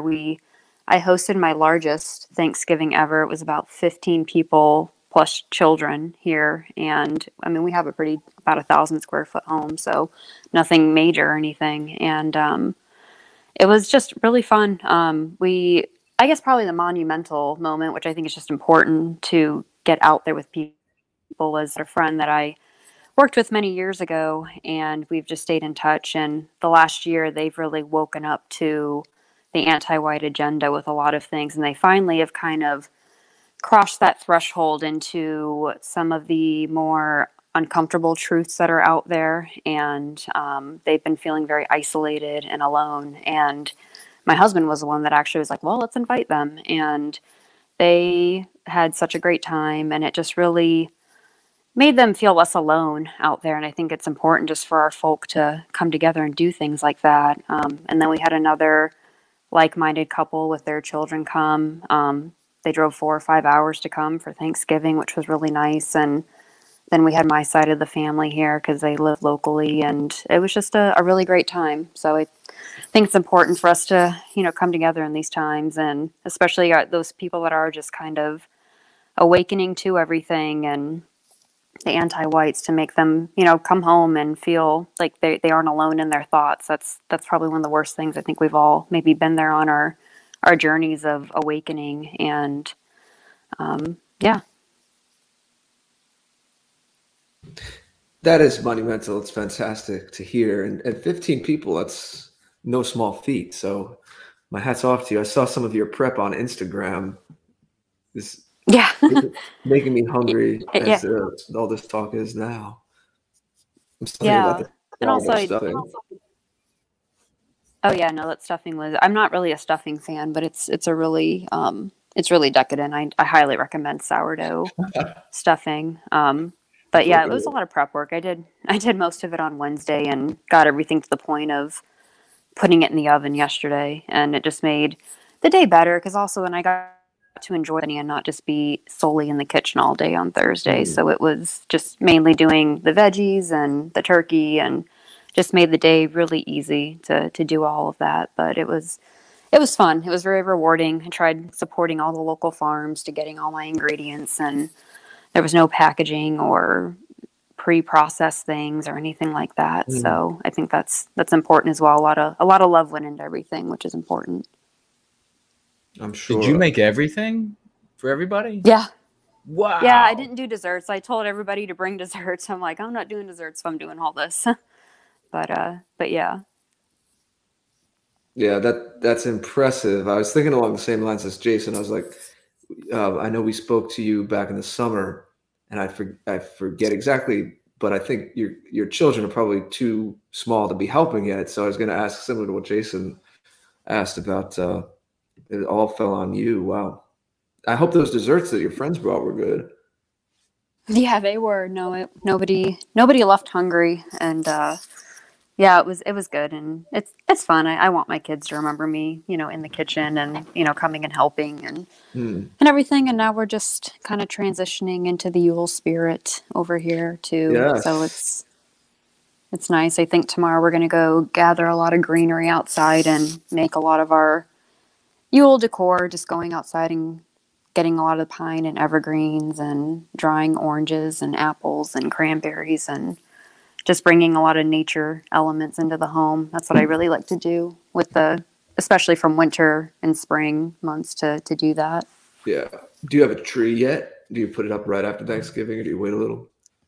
We did. We actually got a tree today, which was great. I wanted to have it done before Thanksgiving, but I didn't have time to. I wanted to really have the house all decked out for Yule, but just time, didn't just get into it. But hopefully this weekend. I just saw something that came up that our friend bass guitarist is in the chat, and he said that he's never heard it called stuffing until this year. Jason and Carissa, you're both from the South. He said that you'll hear it, what I know is stuffing, as called dressing, at least in some parts of the South. Yeah. Have either of you heard of that? I have. Yeah, I've heard it called Carissa? dressing as well. I thought that was more of a Midwest thing, but maybe not. I mean, I've lived in the South my whole life, and everybody's always called it stuffing. Yeah. Yeah, bass guitarist. If you want to say at least like the region or state maybe you grew up in, and if you're comfortable doing that, I'm curious. I've never heard of that until tonight. You're teaching me something new. When I lived in Chicago, a lot of people called it dressing. So that's why I was like, maybe it's a Midwest thing, but I don't know if that's like a soda versus pop type thing. Right.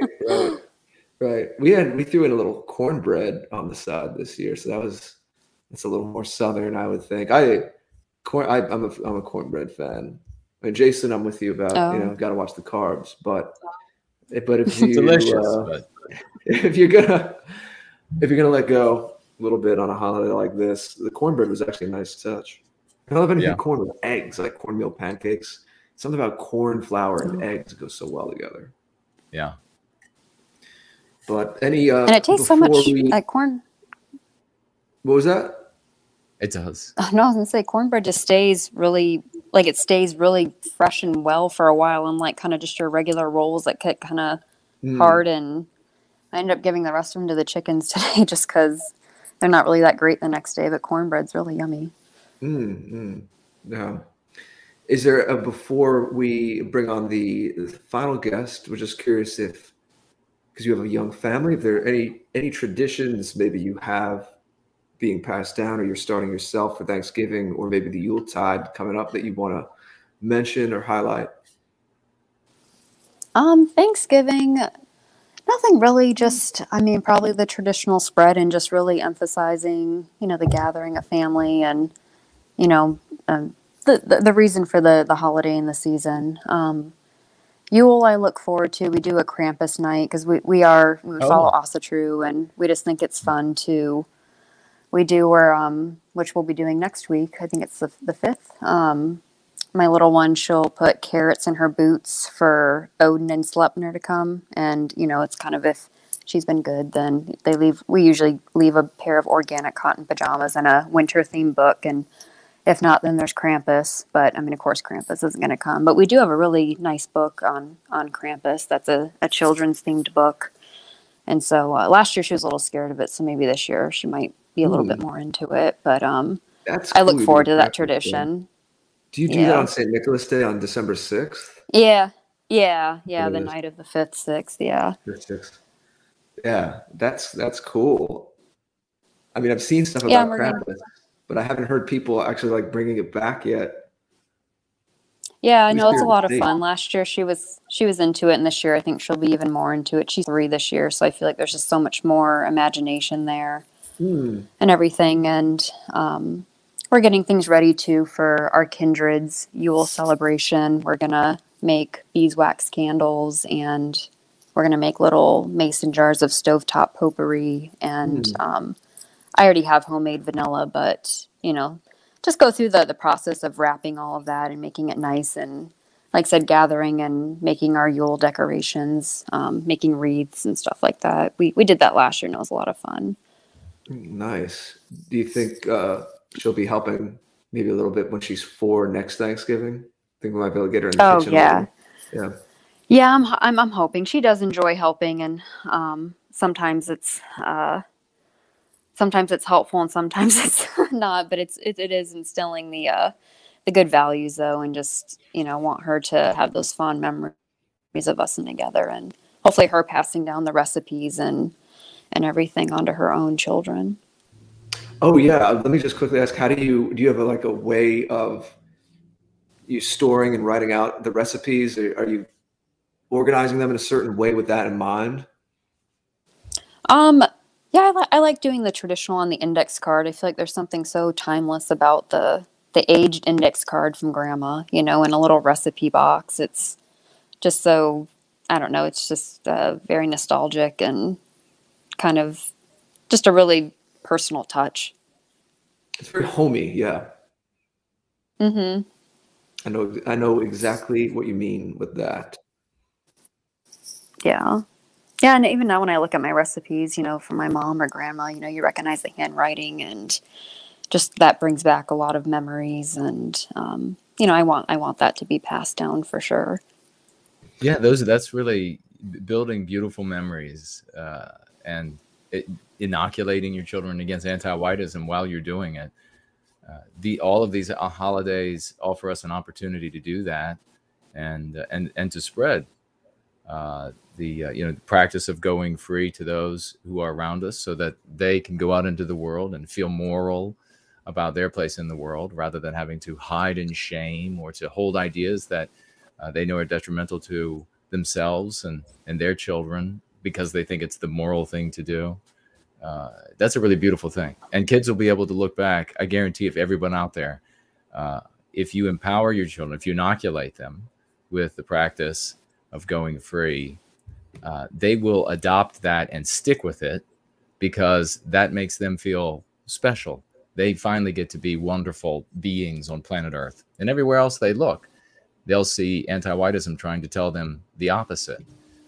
So they'll gladly adopt everything that you're sharing with them. It'll become really a beautiful tradition and memories for them. And they'll be talking in decades to come about all the yeoman's work that we were doing at this time that enabled them to have the family get-togethers of not 15 but 25 or whatever it might be then, and a much stronger, much healthier people. It's really, except for maybe the demon Krampus part. Maybe that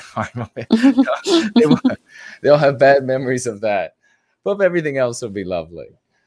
It's rectified once you get to Father Christmas, once you get to the Yule Father. A little later in the month, it's like the balance, that's our European yin and yang. So it all works out in the end. But Carissa, I think we have our friend Lovely Porridge is actually from Australia, but we're just highlighting the fact that we all still share this culture from around the world. So we like to have some international guests, even for our American Thanksgiving. So he is here, and we'll let you get back to your family. But we know it's a busy time for you, and we appreciate you taking a few minutes to be with us. And I know your family's going to have a beautiful time with all these things that you're preparing for the Yule season. And we send our love and hope to speak soon.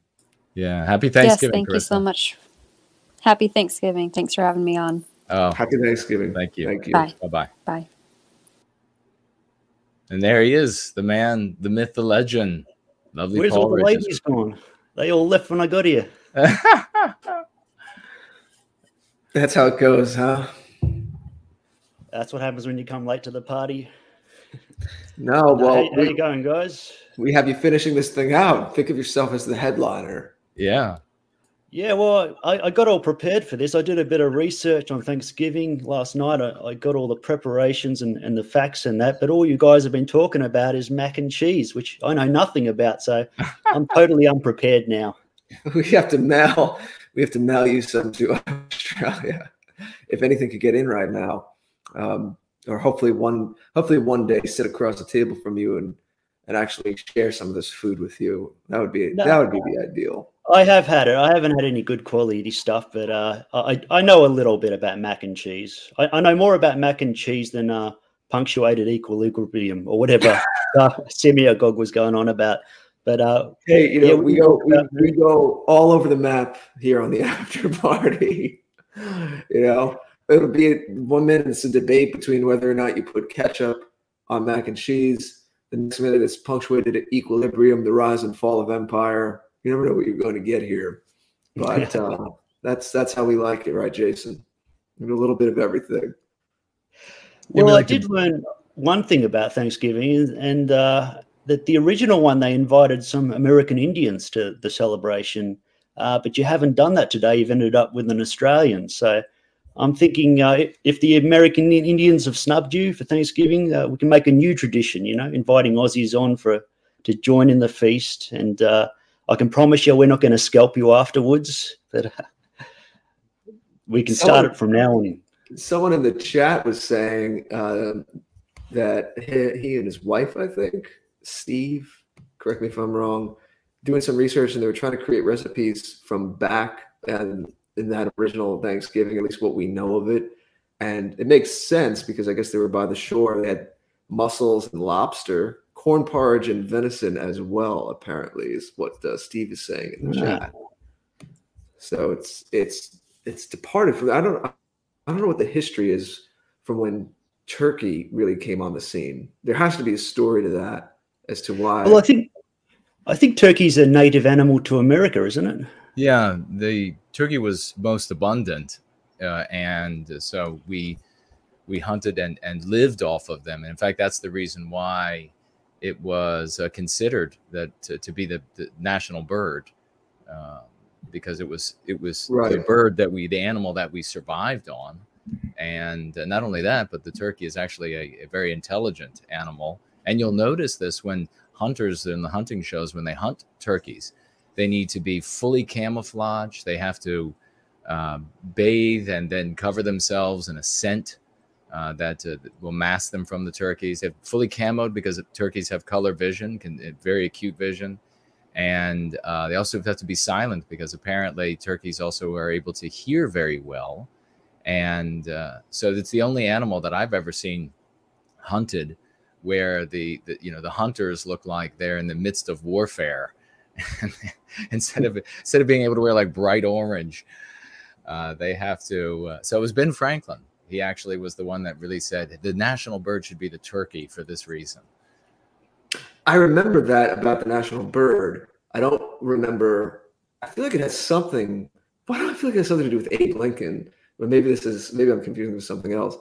But that the turkey, or maybe he moved, because the actual time that we celebrate, it was moved a few times. I don't know if Franklin Roosevelt was the last president.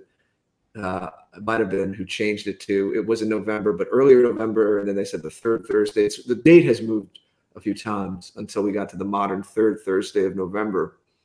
But particularly that it became the centerpiece of the meal, the meat for the meal.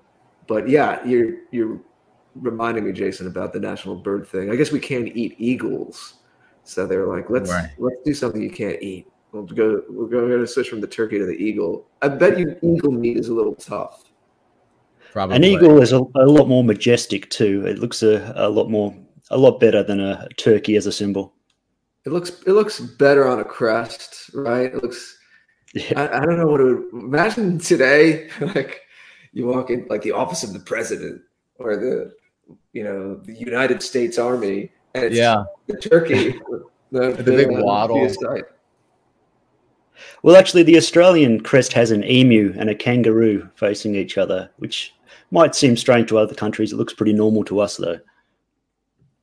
Yeah, that's it strikes me as a little odd for a crest, a little awkward maybe for a crest. No offense. So what is it like in America? Because I hear it's Thanksgiving, they're making out as though it's kind of divisive and families can't get together because they're going to fight if they have Thanksgiving. There'll be, maybe their granddaughter will kick up a fuss and that. Is that true at all, or is it only in certain areas? I think it depends on the family. Would you say, Jason? Yeah, I mean, the real issue is, and I think this is true across the West, and Thanksgiving just seems to be, in the United States, a time where maybe it becomes quite vociferous because it's not all about the giving and the I guess like the Christmas spirit or maybe some of the other gatherings, but when you are in the company of family and friends for these get-togethers, for the totality of our lives, our parents' lives, grandparents' lives, the anti-whites have had the moral high ground to come in and pontificate to the rest of us, and by so doing, go back to the birds, preen themselves on their villainy signaling, preen themselves on their moral self-congratulation at the expense of all of us hardworking people who have to just pay for all of these things that they self-congratulate themselves for. And so as a consequence, these environments can become quite antagonistic, and it's a major part of it. And if it's not directly spoken, or the cause or the fuse lighting of some of the tension that occurs, it is undergirding it. So it's this relative or that relative or whatever it is it has this sentiment, and then they're going to come in and they're going to maybe dictate about something else. And so it just draws up those ghosts of those disagreements. And that's why going free is so important, because now in those environments, we can put anti-whites in their place, that they are the ones who are immoral. And so many people have shared their stories about being able to do that at their Thanksgivings and their Christmases and the like over the past years now, because of being empowered with the concepts of going free. That is what changes the world. Go ahead. Yeah, because you made me think also that when maybe a young teenage girl confronts her family and says, "Don't you know all the terrible things we did to these other people?" What would they say in response if they're not going free? They would probably say, "Oh, shut up. We're just enjoying some turkey. We just want to have some food." And so they have the moral low ground, and she is the one who's the moral center in that situation. So they need to come up with better responses than "we don't care, we're celebrating because we like feasting," Yeah, exactly. Parge, I think what you generally heard about is just because everyone celebrates Thanksgiving, the day before Thanksgiving is the biggest travel day of the year in America. So it's just that you're sitting down at a table with maybe extended family that you're not normally with. And so the idea is that people have their different worldviews, their different politics. So there might, in the course of the evening, there might be some heated conversations, that's the kind of thing that you hear about, just generally speaking.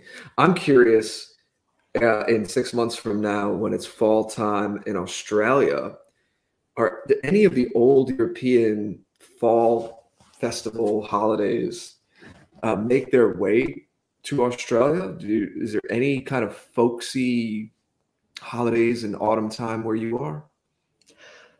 I don't think so, not to a large scale. Maybe some small towns might celebrate harvest somehow, but maybe we lost some of those things because they were traditionally done on a certain month, and when we came to Australia, the seasons were different, so it might have felt weird to them to change it to a different time of year. I don't know, but there are small towns who use any excuse to get together and have parades and have bake sales and all this kind of stuff, and that's nice, but not so much in Melbourne, in the big cities and that. Yeah, I still have to wrap my head around that Christmas for you is in the summer. When it's June and it's beginning winter, July, how cold does it get where you are?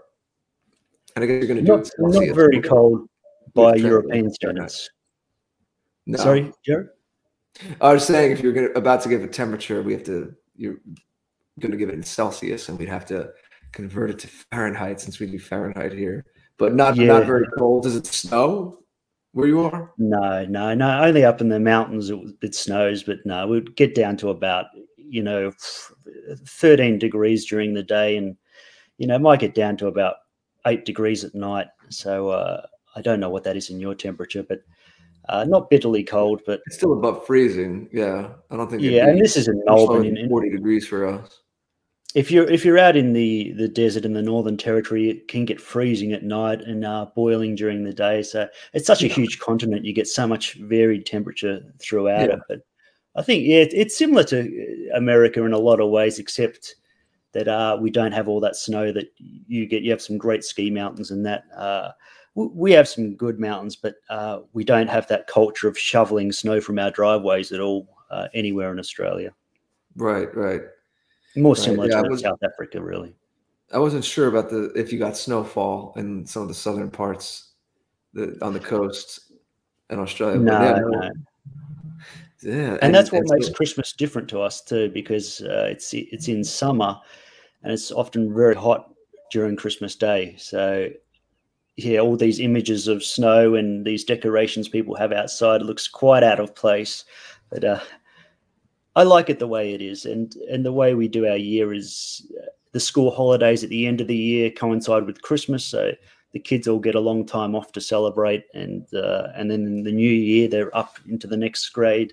So all this stuff seems just common sense to me, but in the rest of the world it's quite different.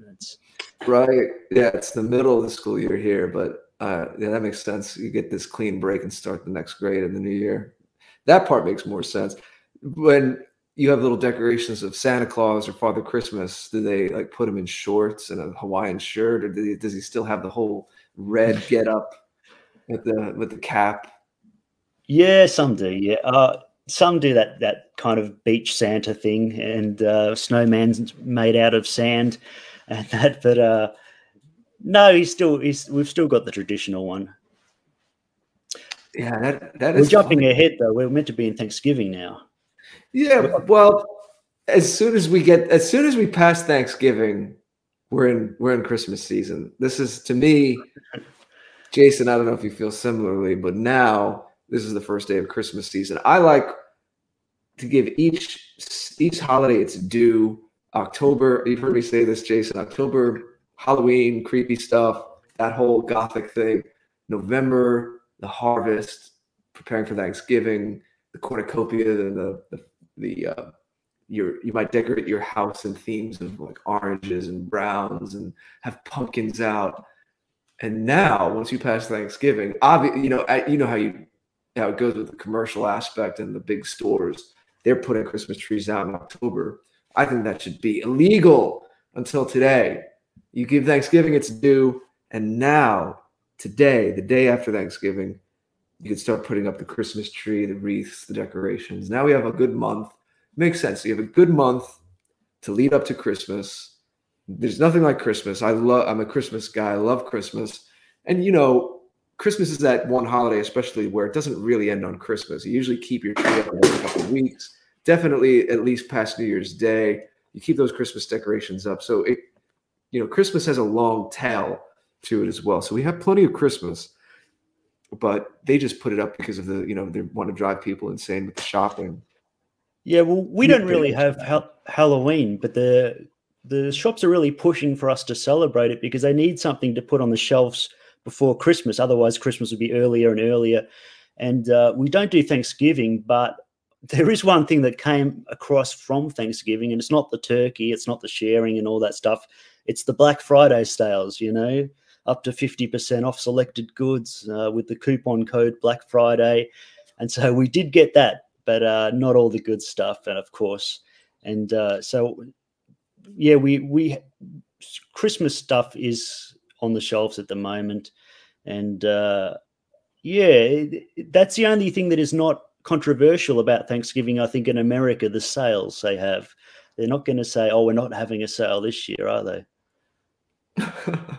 That would be very un-American, at least in the modern sense of what that term means.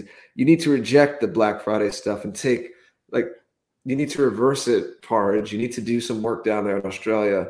Reject the Black Friday, bring in the folksy European harvest festivals.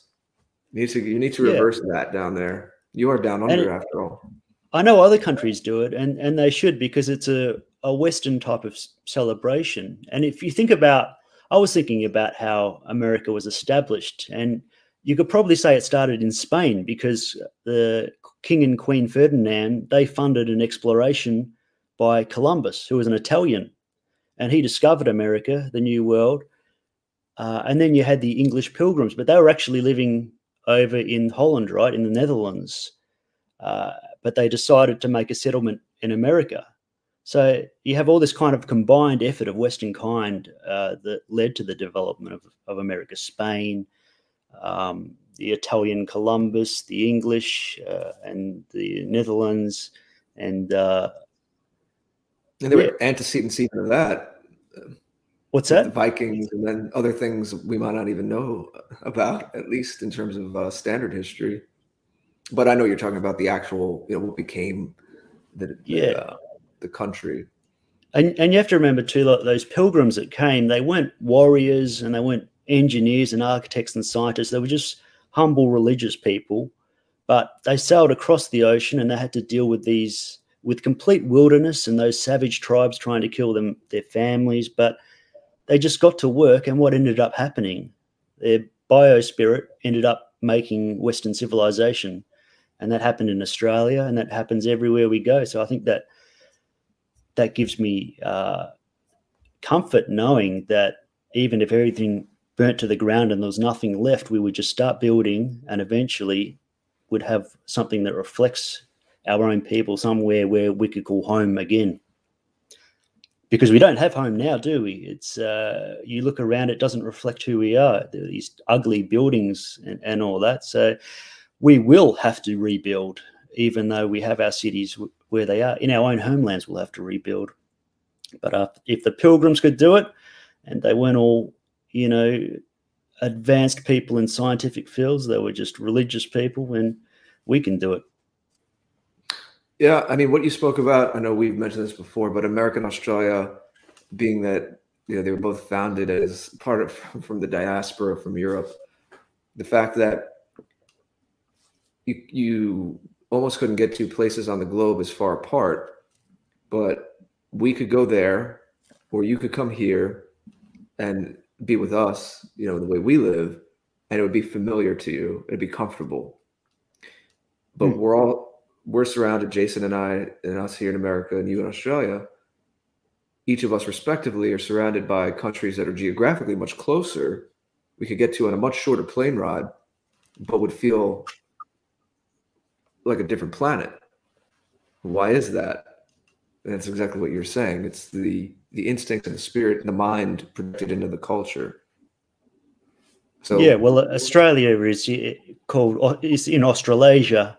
We're next to Indonesia and the rest of Asia above us too. But that was not at all reflected in when we started making our civilization. Of course, it would be crazy to think anything resembling Asian culture or Asian civilization would start to come out just because we moved into that location. So, but that is what we're expected to learn. You have to do mental gymnastics in order for this to work. Yeah, but we can always point to those examples of America and Australia and how similar, we're the same civilization, as a perfect illustration of what you're talking about. Yeah, and also even think of the culture. We have these different cultures. The Pilgrims, I don't know what religion they were, something very strange and something that probably radically different to Christians of today. Yeah, there were different types. Some were related to Calvinists, but there were a few different with the Pilgrims and Puritans. But that didn't matter because of their biospirit. They ended up making Western civilization anyway. So their belief system really didn't change who they were inside and what they ended up producing. Right. When you take it and compare to Australia, right, where it was different groups. Mm-hmm. Exactly. And I think I've heard they were actually communists to some extent when they first started, that they decided when they got to America, they would just share everything and whatever you produce, whoever needs it. And that worked for a while, but the more productive people weren't, kicking themselves into gear once they had what they needed. And so they ended up separating, giving everybody plots and then trading the goods. And that worked out better for them. So I don't know. I don't know if it worked for a while, at least according to, you'll have to forgive me, but my source of this, just remembering a video I saw several years ago on it, was actually from Stefan Molyneux. And he talked about how we were taught as little kids in our history classes how the first few winters, 1620, 1621, the first few years were really, really difficult. And he actually breaks that down and gets under the hood a little bit more and talks about how those first few years they did what you said. They tried to share things in common. And then they switched to a system where everyone had to produce and trade, and there's more incentive to be a contributing member. And that's when things began to flourish more. It's kind of the general thumbnail sketch of what he talked about in that video. Because it was kind of unnatural to us. Even though intellectually it might have seemed like a good idea, it didn't end up working. But my point basically was that it was a completely different political system, completely different religion, and yet it ended up creating Western civilization again. And it's the case across the board. You'd never look at like ancient Viking culture, look at their axes and say this is an ugly thing. It's beautiful to us because it was made by our people, regardless of what they believed at the time and what kind of political system they had. It's across the board. Mm-hmm. So, and that's also why we can appreciate each other's celebrations, even if we don't celebrate them ourselves. And that's why we have you here, buddy. So that might be I'm trying to justify myself being here. There's no justification or rationalization for it. You're our friend, and we're celebrating a Western holiday, and of course you're invited, and we're glad that you're here. So, Jason, this is a good place to start wrapping up. I don't know if we have any comments from the chat that you want to highlight before we say goodbye. Well, I do, and one thing that I do want to mention is that naturally, since the ear is against the door, that not all of the American Indians behaved in savage ways. That was only a few individuals, of course. And the rest of them were just most welcoming and taught us how to do everything because we were completely incompetent. At least that's what we're told now in the educational systems. And of course, CNN underscores that whenever they talk about Thanksgiving. So just remember, white man, that if it wasn't for the American Indian, you would be absolutely helpless. So let's see what we have. We do have one financial gift, and it is from the very one and only Summer Lee, financially gifting $15. Thank you so very much for that. And a little emoji heart. Thank you. And we have a question in the question or comment, I think, in the question widget by the one and only Tall Kevin. Said Semigog didn't just go off on a tangent. He took the whole basket of tangerines.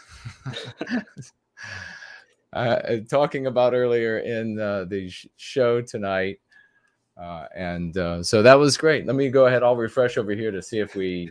Hey, Kevin, I asked Semigog a question, and that this is what we do. say in Oliver's defense, but that was a pretty good one. Tangerines.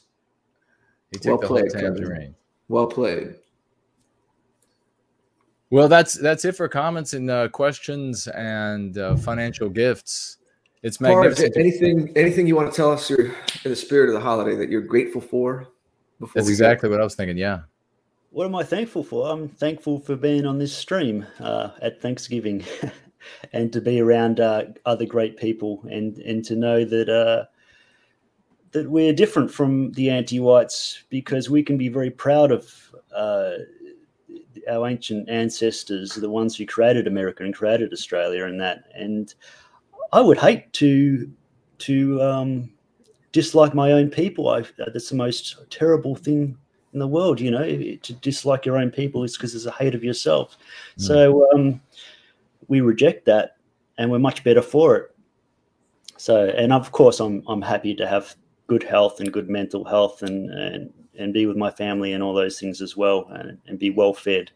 So as bad as times are, and even though we might not have the homelands in our own hands and our own destiny in our own hands, we can be thankful for so much that our ancestors have done for us, and you know, take courage from that. So yeah, I had amen to that. I should have thought more about what I'm thankful for, but yeah, that just comes to mind.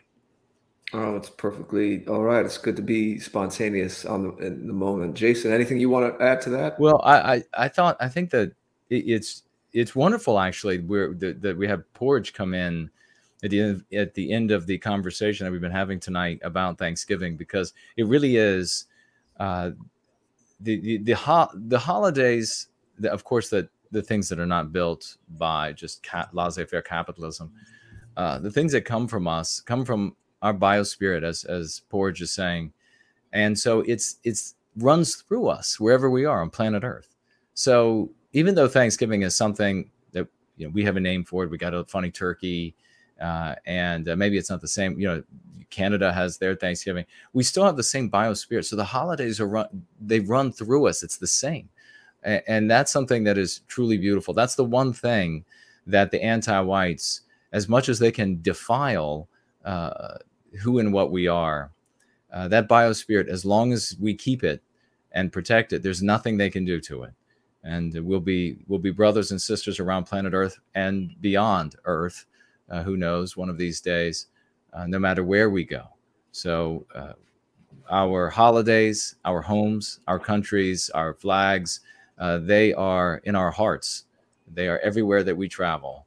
And we need to remember that when we see them being white erased all around us. Those are just the projections that the anti-whites are interfering with.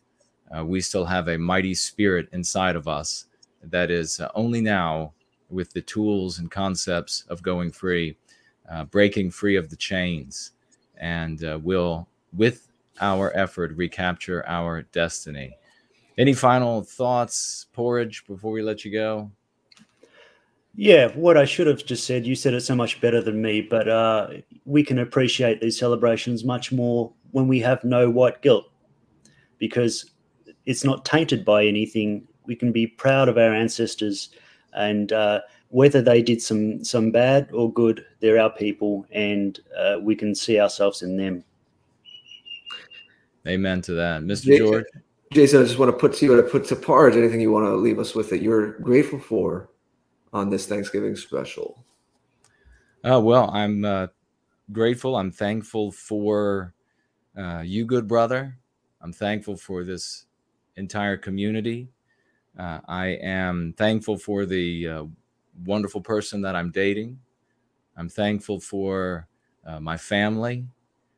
I'm thankful for the tools that our great biospirit has equipped me personally with. I'm glad that I'm thankful that so many have, with the tools that our biospirit have gifted to them, have come forward to answer the call to challenge and take down the greatest evil of our day, anti-whiteism. So this is a great time of year to focus on the strengths, and we need to do that, especially with the anti-whites, with as much power as they wield. because we can look down right in front of us, right where our own 2 feet are standing, and we can focus on taking the next step. And that's what it has to be, the next step and the next step after that. And the destiny will come. It'll be ours. And the same question to you, Mr. George. What are you thankful for? Well, I can definitely reiterate everything that you said. All of us here, our friendship, what we've done together, this community, everything that I've been able to learn and be in this wheel of inspiration since starting this and going public a few years ago. All these projects, online things, including Parj and I did a project, the video contest a couple years ago. Just it's been such a great story. And so many things, relationships and projects done. Of course, people in my own life, creativity and music and the ability to do that, health, clear mind and speech, at least some of the time, but getting better at wielding these gifts that we've been given and creating, not as we were talking about, even with Laura Lee and Oliver, even when we got a little deeper on it, and it relates to everything, your whole framework, Jason, and how you couch things is it's at some point you realize you're not just the recipient, you're not merely a recipient of other people's ideas or other people's agendas, that you have your own mind, your own awareness, and you can begin to make conscious choices about how you live your life. And even the words you say and the things, what you think, the power in that. And we're all, as I said earlier tonight as well, as long as you're here living and breathing, you're still on your adventure. So it's never over. You never say, well, I'm done. Right. But to realize